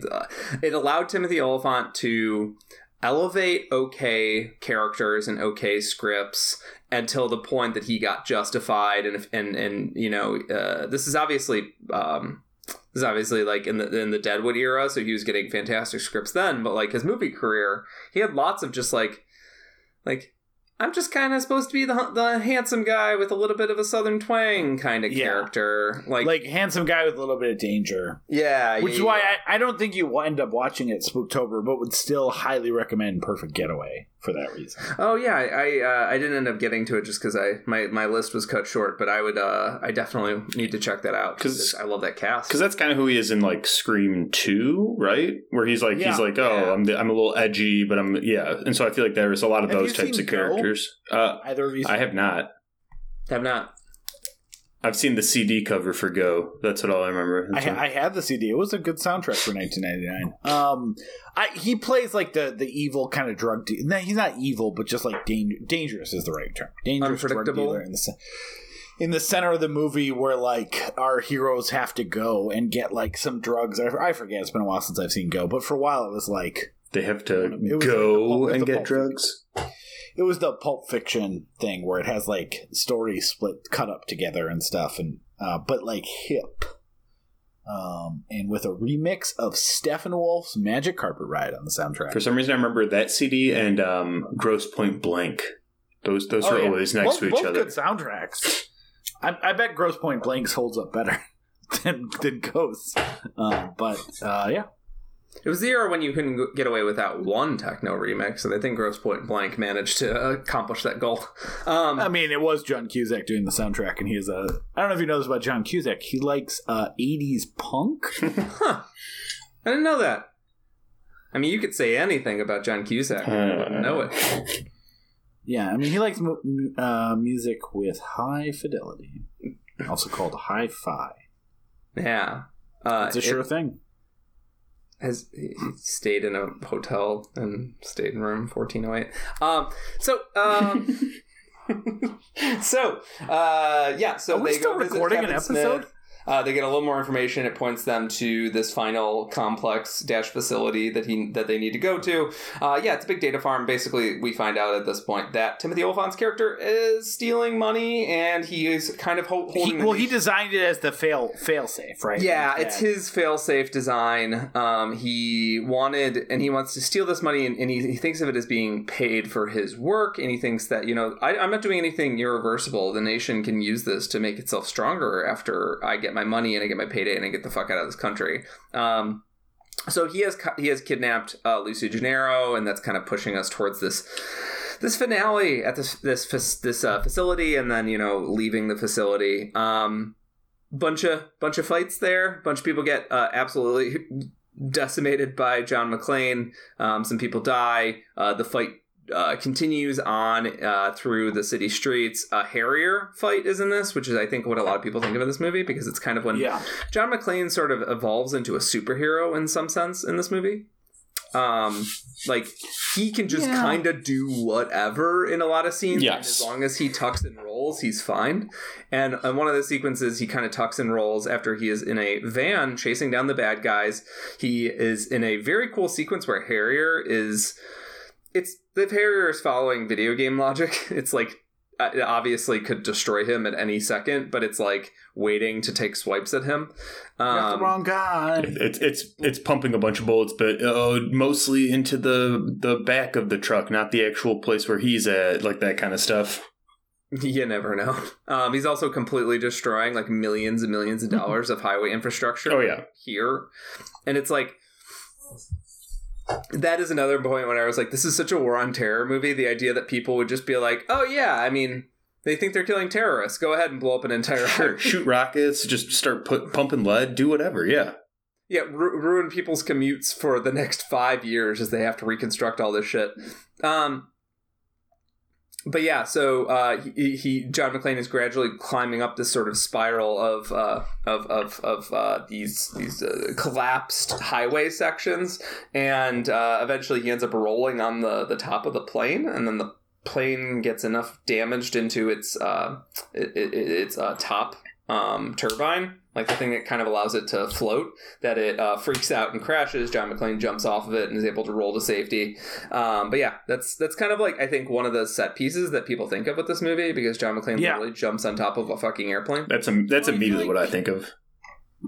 Well, I think people got really annoyed by that in a way that, like, that's the part that I don't think holds up to, like, scrutiny, having watched all these movies in relatively quick succession. I mean, we were joking in Die Hard with a Vengeance where they jump off that fucking bridge or whatever to land on metal. Like, you know, they're like, I get there are degrees and there's escalations in movies and stuff like that, and I think the jet in the middle of the city trying to take them down, I think it's a good setup for why that's happening. And I think overall the level of superhero-ness is like, it's not like he climbs the jet and punches out the fighter and takes control of it. Like, the jet pilot is trying to navigate under an expressway and that doesn't work out so well, and then fucking he ejects and explodes and John McClane just needs to jump off.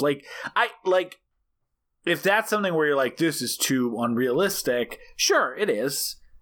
I don't think it's that out of line, just in general, like, movie escalation from the rest of the scene. I mean, for just to get cool scenes in an action movie, I mean, I was fine with it. I realized the movie I'm watching, but I do think that all of it is it gets to be a little bit too much. I do think that it all kind of starts feeling more superhero or even like video game logic, kind of like you mentioned, Peter, just because it's like, so the truck is going on an incline and then he gets stuck so he can't go anymore. But then for some reason, the fighter jet decides to, I'll say park, whatever, float directly underneath where the truck is. So I don't know why that would ever happen.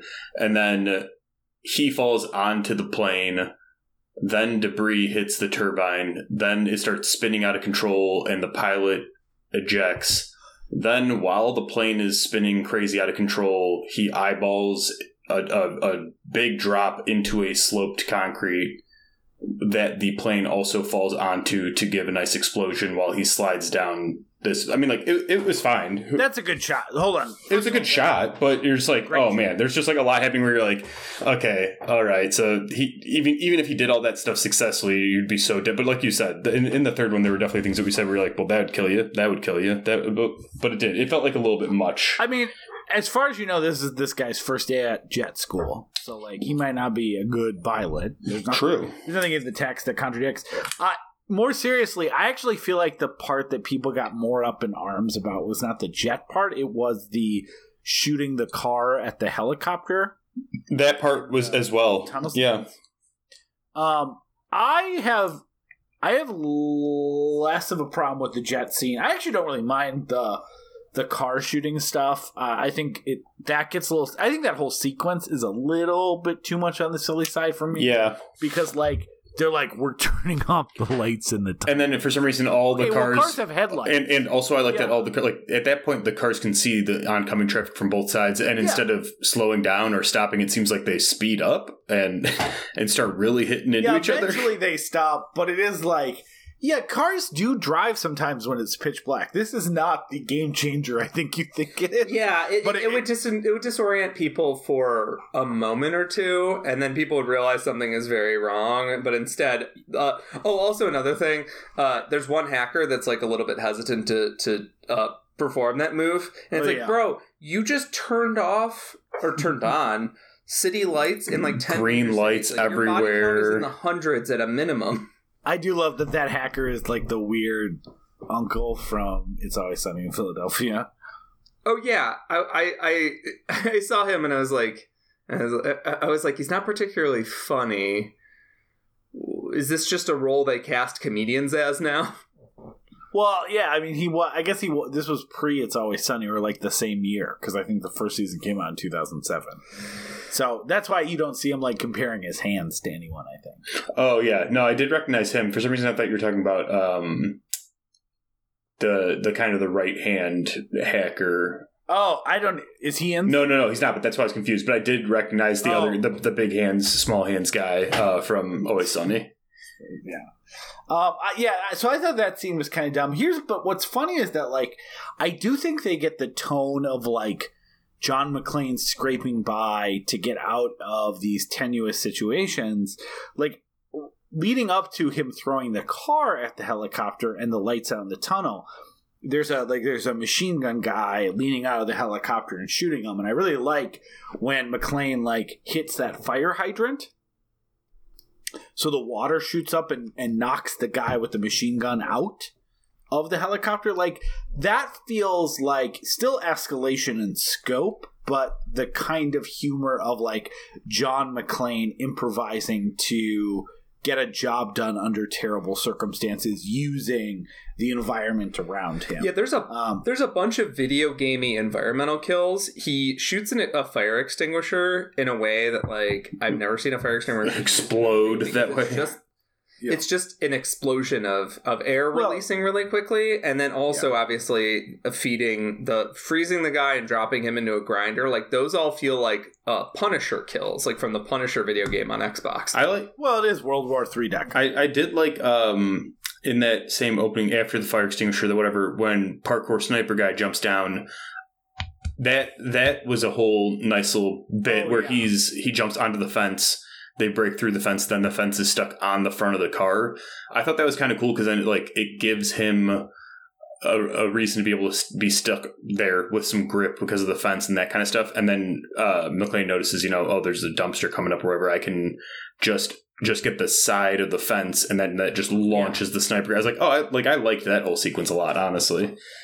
But no, I will say the car scene, particularly the launching the car at the helicopter, was again fine. But then you're I think just slightly past walking the line of how silly and kind of funny, humor, ridiculous environment, whatever you want to call it, can you get before it kind of starts feeling too hokey or even superhero or video gamey. But it's still fun. It's just a fun action movie, not a big deal. Yeah, I think that's kind of like overall where I land on this movie. Like, it is a good Die Hard movie. I think, we talked about thematically, like, what are the Die Hards doing? And I actually think this is one of the few series where a legacy, I can never say it, a legacy sequel makes some sense, because, like, all of these movies are about McClane being trapped. In the first one, it's very literally trapped in a skyscraper. The second one, kind of an airport, although he does get out and run around a little bit in that one. And then in the third, it's about him being kind of trapped in this city. And I like the idea of him in this movie kind of being trapped by time in a way. And I know that's kind of a lame, like, if you saw that as a tagline for a movie, you'd roll your eyes, but, like, he is able to kind of get, he at the end of the day, these movies are very good at, like, whatever the terrorists or whatever these people's lofty's ambition, what kind of makes it a Die Hard movie is that it doesn't fucking matter. These are just generally, like, prideful people who think they're owed something and want to steal money. And, like, John McClane succeeds at being able to hone in on the fact that this guy is not after something more digital or futuristic than what Hans Gruber was after. He just wants money. And, like, understanding that he just wants money is, like, how he's able to kind of, figure him out in a way that everyone else isn't able to. And so, like, I think that works. Like, the log line of an analog guy in a digital world sounds fucking shitty as hell. But I think they figure out to make it work, and they get rid of a lot of the, like, old guy thinks, or boomers think, the millennials suck pretty quickly. And I like, even though I think the politics of it overall, like a lot of, like, anti-terrorist or cop movies are like way too right-wing for my tastes, I do like the idea of like it's a system. It's not a system. It's people, and that I think has some resonance in like a post-Trump era, where I do think like I like a lot of my my lefty friends or lefty like acquaintances when Trump was elected, like the really like hardcore lefties were like, well, or like a Glenn Greenwald or something was like, oh, maybe hiring this incompetent buffoon will actually, he won't start wars and it'll end up, tearing down the system. And I think a lot of us were saying things like, yeah, well, if you're going to explode the system or whatever, like that's still dropping a bomb, and that bomb is going to hurt a lot of people. And in this case, like it was very clear who it was going to hurt, which is, marginalized communities in general, people that are already kind of, without more of a social safety net or whatever. And so like that idea of like trying to like reason with leftists, like, okay, agreed the system sucks, but we can't just put Donald Trump in charge of it. Susan Sarandon. And like I thought that some of that stuff worked well from like having some level of emotional core, along with the idea of John McClane as just this person who has kind of ended up empty from all of his heroic escapades, because being the type of person that's willing to put yourself in harm's way when you think other people are incompetent actually is not a good way to maintain stable relationships. Yeah, I feel like that's a really good final thought. Just kind of jump on that. Like I was sort of poking at the fact that like John McClane's like Luddite conservatism, like in 5 years would like turn into like a guy who basically just logs on to his right-wing Facebook and gets mad about that, and then like eventually joins right-wing forums, and like that's how he uses the internet. Because there's a lot of guys that were like, I listen to the radio and I watch one news network at night, that eventually turned into those guys. I think that he very much so fits that model. But you're right, like this has a weird resonance in the modern day where like, oh yeah, maybe somebody doing that speech that Justin Long has, where it's like, oh yeah, maybe someone doing a fire sale, that'd be great, tear everything down. And then as soon as Justin Long sees the chaos that it's causing for like normal people, he's like, no, this is horrible. Like people can't get basic social services. Like it's not like we'll go back to being simpler and better people. Like that and then reset, we divide things up evenly. That reset just means that the richest people or the crazy preppers are the only ones that are actually going to be okay, and that everyone else is going to suffer. And like the thing that I think a lot of like the Glenn Greenwalds of the world just like chose to ignore. I don't think I don't think that they're stupid. I think that they chose to ignore was that like this was a grift from the beginning. This is a money grab from the beginning. There's there was no draining the swamp. It was just replacing everything in the swamp with Trump brand alligators. Like there was no cleaning up being done. There was no, giving us a window to maybe rethink how our relationship with the government works. No, it was an authoritarian when he wanted to be, and he was negligent when he wanted to be, and it all just benefited him financially. Like, he still let all the same right-wing wackos do whatever they wanted because he wasn't that interested in anything but enriching himself and seizing power. I hope for your own mental health, both of you and all of our friends have given up on the idea of seeing Trump in jail. Like it's just not going to happen. Yeah. I would love to be wrong for once, but my cynicism has so far been rewarded. But I'd love to be wrong. We're not going to see Trump in jail. Can this be the one thing that we say on the podcast? Like we praise Elijah Wood as being a cool dude, and then he buys like the week that podcast comes out, he's like, did Frodo buy white supremacist NFTs? Like, maybe this will be the one thing that we actually accidentally make Our guarantee on this podcast is Trump won't end up in jail, and that's too bad. And if he does, we're gonna look like total buffoons. Oh no. God, it would rule to be wrong. But yeah, no. Even if all those fraud charges and all that bullshit comes down, he will end up paying a fine, appealing in court indefinitely, and then one day he's going to die on the golf course, and then it's just going to be over, and no justice will have been done. And his will he die or will he come back with JFK Jr.? Yeah, sorry, you're right. It's a binary. And then we'll just have to deal with his kids for forever. 100%. He's going to be like an Elvis to the QAnon people. Oh yeah. It's going to be like, well, even if he did survive that, he'd be 160. And they're like, nah, man. He had tiger blood in his veins. Oh yeah. Something's going on. Some rich people magic is going on that's kept him on his feet this long. So that's how he remains so fit, so agile, limber. That healthy glow. Yeah, I do think like that the movie does a really good job of that. I think it is one thing we didn't talk about at all is like this is like I think the tail end of Bruce Willis committing to performance. We didn't talk about this. This. This is one of the last movies, the last action movie or thriller or whatever that Bruce Willis looks like he gives a shit. Because and he tries. Because Cop Out was the big like Bruce Willis is a total asshole on set and has given up and that kind of stuff, right? And that was we were in college, so it had to be 18, 19, so it had to be right after, right? Because that was Kevin Smith directed too. Red being the one. This is where they met, apparently. That would make sense, yeah. I bet you that's why he put him in Tusk. Cop Out's 2010, but I remember the press tour for Red. Yes. Where it was like, oh, Bruce Willis does not. Like, people were asking him very normal press questions, and he was just being an asshole. And then, What's-Her-Face from Weeds had to just, like, recover for him. Oh, yeah.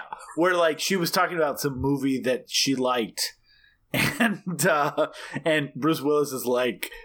Yeah, Smealess Sense of Snow, that's a movie. And everyone's just like, what the fuck are you What is this, man? That came out 11 years ago. No one liked it then. But I do feel like Bruce Willis has not given a performance. I think his performance in this is actually really good. Like, I think he's trying. I think he is, like, giving a lot of, like, empathy when he needs to. I think when he, like... realizes he's fucked up and he's put his daughter in danger.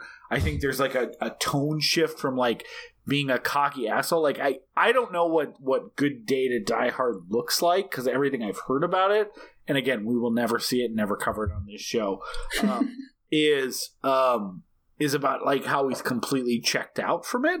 But like that stereotype of like later day Bruce Willis performances does not apply here. He's not just giving a good performance, he's giving a really good John McClane performance. No, I agree. Even down to like the very end where checking on Justin Long in the ambulance room, he's like, don't worry, chicks love, girls dig scars. He's like, oh, really? And kind of glanced over his daughter. He's like, not that one, or find a different, that kind of thing. It still is like very charming and stuff like that, and it has already ditched the like overprotective dad stuff. There are a lot of little lines like that would still be fine. It wouldn't be the end of the world, but still have a certain amount of charm because he's there and trying and, like you said, doing a true John McClane performance on top of that. Yeah.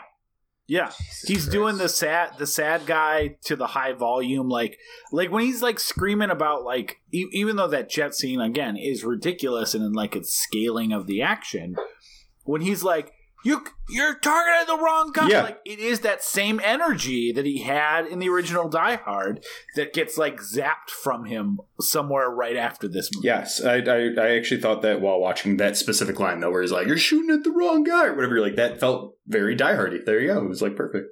When he's like yelling out at the cops in the original Die Hard, like, "What are you doing?" Like, it's the same energy, and it's great that he's able to tap into that. And I do think like, when people talk about legacy Coles that don't work, like the part of like Kingdom of Crystal Skull, I know there's a lot of defenders in that movie, but part of the reason like it just fundamentally does not feel like an Indiana Jones movie to me, not like in a fuck you, I hate the prequels and I'm an edgelord and I whatever. It's just like Harrison Ford does not feel like he's Indiana Jones in that movie. He just feels like an old man. It actually makes me super sad to watch that movie because there's just some energy and sparkle that's gone in a way that actually I don't think is true of his performance in The Force Awakens for whatever reason. And the weirdest thing about Bruce Willis in Indiana Jones, though, is that he's like in better shape than he's ever been in any of the other movies. Like, he got so fucking ripped for that, but then he shows up on set, he's like, what do you want me to do? Like, it's like he put all of his effort into his muscles and he just completely fucking gave up. He's like, do you want me to crash this plane? Because I can do that. No, you're just gonna sit in the cockpit. No, I'm gonna crash. No, I'm gonna crash it. I know it's not gonna go in the sky. I'm gonna run it into this building. If that's cool. That gets me my energy for the rest. I just like the idea of some old guy, very sure-headedly coming, no, I'm gonna crash it. You're gonna have to trust me. I'm gonna crash it. Ideally, also, I'm gonna drop this safe on my ankle, and I'm gonna crash this plane. It's just my process. I'm Harrison Ford. I need you to direct your attention as we're wrapping this up. Your attention to your phones. Okay.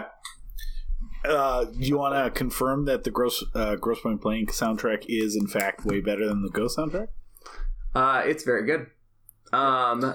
What I know. To show you is the wall. He will not stop being in movies. I agree. I looked this up too, Peter. He has been in more movies in the last 12 years that you've never heard of than he was ever in before that. It's insane. I didn't know any of these existed, pretty much. My favorite one has a title that I've looked at for a full minute now. I still can't figure out what it means. 10 minutes gone. 10 minutes gone. 10 minutes? Wait, yeah. Do you think if you saw it, you know? Probably I'm going to read all these out in quick succession. Like, this is just in the last 5 years, guys. Fortress, Deadlock, Apex, Survive the Game, Midnight in the Switchgrass, Out of Death, Cosmic Sin, I'm Breach, all out of death. Hard Kill, Survive the Night, Trauma Center, 10 Minutes Gone, and then so then it gets to Motherless Brooklyn, which came out 3 years ago. That's like in the last 2 years. He's been in all those things I just said that you've never heard. And Peter, if it helps, because honestly, it was hurting my brain. 10 Minutes Gone is about a man whose memory has been lost due to a bank heist gone wrong. The character will need to piece together the missing 10 minutes from his memory in order to determine who sabotaged him. So is that why is that his excuse for being completely fucking gone the entire? That's a terrible title, though. 10 Minutes Gone. 10 Minutes Gone. Can you imagine being? Hold on, this movie Deadlock, which came out this year apparently. He's second billed to Patrick Muldoon. Like, how far do you need to fall to be like, I am now second billed to the 8th billed star of Starship Troopers or the replacement for Charlie Sheen in the straight-to-video The Arrival 2? I know, I've seen a lot of movies, and I'm really good with names and faces. I had to look this person up, and I don't know who the fuck this is. Who, Patrick Muldoon? Yeah. He's the guy in Starship Troopers that Denise Richards wants to fuck. He also, for fans of Saved by the Bell, which you guys are not, because Peter has never seen a Saved by the Bell episode. I've seen a lot of episodes by Saved by the Bell. Okay, you have Saved by the Bell. I saw the college years. Come on. Okay, I saw them all. So Patrick Muldoon is the person that Kelly cheats with Zach on. What? Yeah. Oh, I do. So he's not. I do remember him. So hunky. That all he does is steal. First, he's stealing Mark Paul. It's because he's got that jawline. Then he steals Casper Van Dien's girlfriend. This guy likes stealing 3 named guys' girlfriends. See, this is the kind of conspiracy theory that I can get behind. This guy. He's gonna steal three named John guys. Wilkes Patrick Muldoon, your girlfriend. I hope he's good doing, not mal doing them. Muldoon. Muldoon. It's MU apparently. Muldoon. Yeah, you know why John Wilkes Booth went crazy. Patrick Muldoon fucked his girlfriend. I think since we're getting to Lee Harvey Oswald. we're officially getting to the dumb wordplay part. I will say I wrote down on my notes when Justin Long's just constantly asking people for food or snacks or whatever. I put hacker ? More like snacker, and then just knew I was like, I'm never gonna get to that. It just made me laugh stupid. It was just really dumb. I love that this movie is Deadlock is like still on like the lowest end of. No one has seen this movie. No, they're all straight to. They're not even straight to video. they're just It's just straight. some streaming. It is insane to me that these are all like. Hold on, Between Two Ferns is one of the last things on here, which I guess he had A bit. Oh my god. I forgot there was a second page. Yeah, so then Airstrike, Reprisal, Death Wish, Acts of Violence, First Kill, Venice, Tony Bennett Celebrates Night. I did see that one in there. I did not have the heart Precious to. Cargo, Extraction, Rock the Casbah, Vice. Like, these are from the last he has done, I wasn't kidding, he's done more movies, quote-unquote movies, in the last 5 years, I think, than he's done in the rest of his career. He's very sad, but I'm saying, like, 2010, Bruce Willis also had given... That like, Die Hard battery commercial. Did you guys ever see Surrogates? I did. Like, that was where he just had... That was only a couple years after this, and he had checked out completely. That was also a movie where I was like, this is an interesting concept. They put a lot of money into these, like, robots. He probably sat in the makeup chair for a long time to, like, get the younger look going or the older look going. Like, there was not a cash-in movie. That was an attempt to make a social statement sci-fi movie with a decent budget that also had shooting in it. And he was just, like, asleep through the whole thing. I guess I feel like maybe Looper is his actual last gasp, but I also, like, I love Looper. I remember feeling like he was not giving as much effort as that I wanted to see it. If I remember correctly, because I really liked Looper, and I kind of think I agree. I remember watching Surrogates in my parents' basement and being like, you know, halfway through being like, why am I watching this? But in Looper, I do remember vaguely something with Joseph Gordon-Levitt being like, oh yeah, I essentially had to try and take on a bunch of Bruce Willis mannerisms because he wasn't trying to take on any of mine. And you're like, oh, okay, gotcha.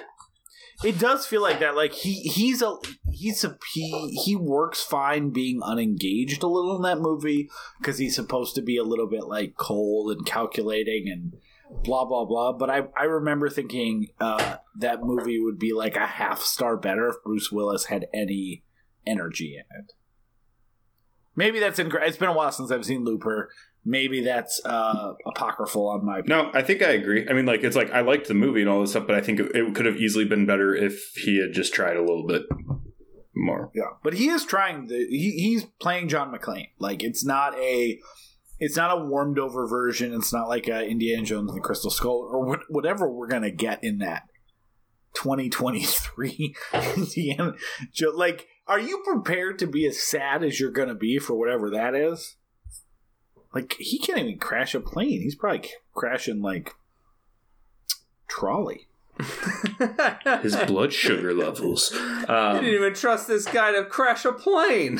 They put wings on a trolley and said, go nuts, go drive this, bud. I wasn't even a big Indiana Jones person growing up. I don't think I still haven't seen Crystal Skull ever. I'm like, okay. not because I'm worried. I'm just like, meh. I don't care enough to struggle through it. I think some of it's okay. It just was one of those things where I just had this in, like, if seeing Live Free or Die Hard in 2007 was me going, oh, holy fucking shit, this rules. I thought it was going to suck. Me seeing Kingdom of the Crystal Skull, like, I remember the first time Harrison Ford speaks in that movie being like, oh no. And they were also situating it for, like, Shia to take over, right? It was like part of that used to be also a thing where in these legacy sequels, and it used to be like, and this younger actor, whatever, and it's like we're trying to, you know, hand off the torch or whatever, and it never seemed to work.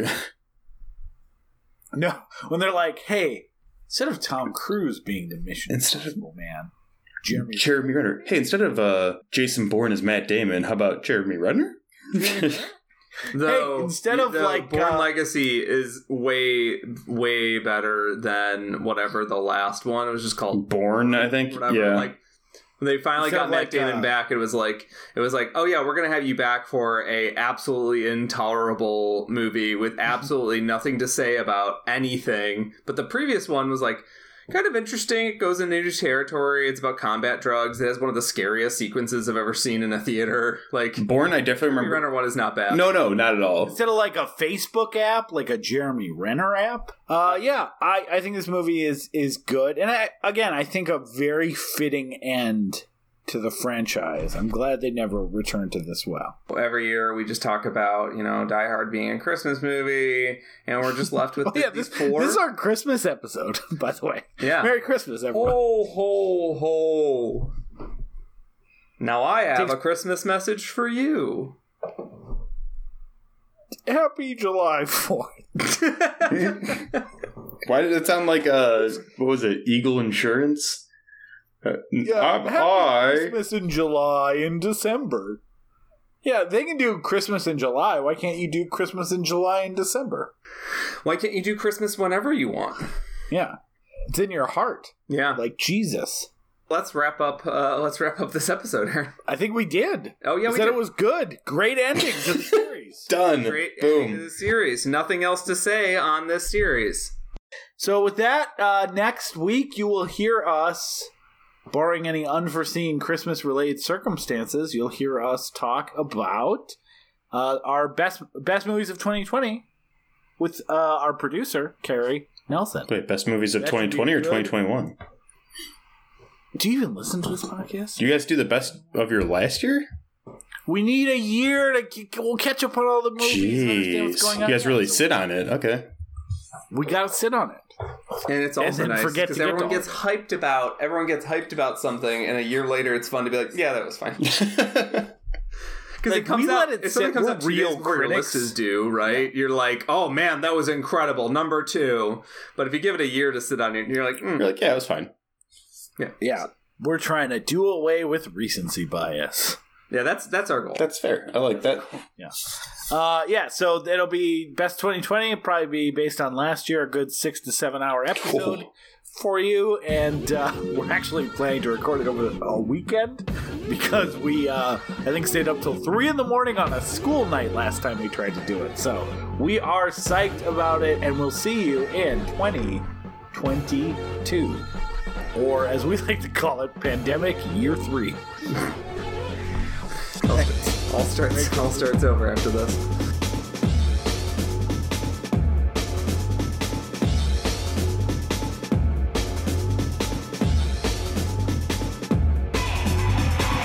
I'm the trouble starter, punky instigator. I'm the fear addicted, danger illustrated. I'm a fire starter. Fire starter. You're the fire starter. Twisted fire starter. Thank you so much for listening to We Love to Watch.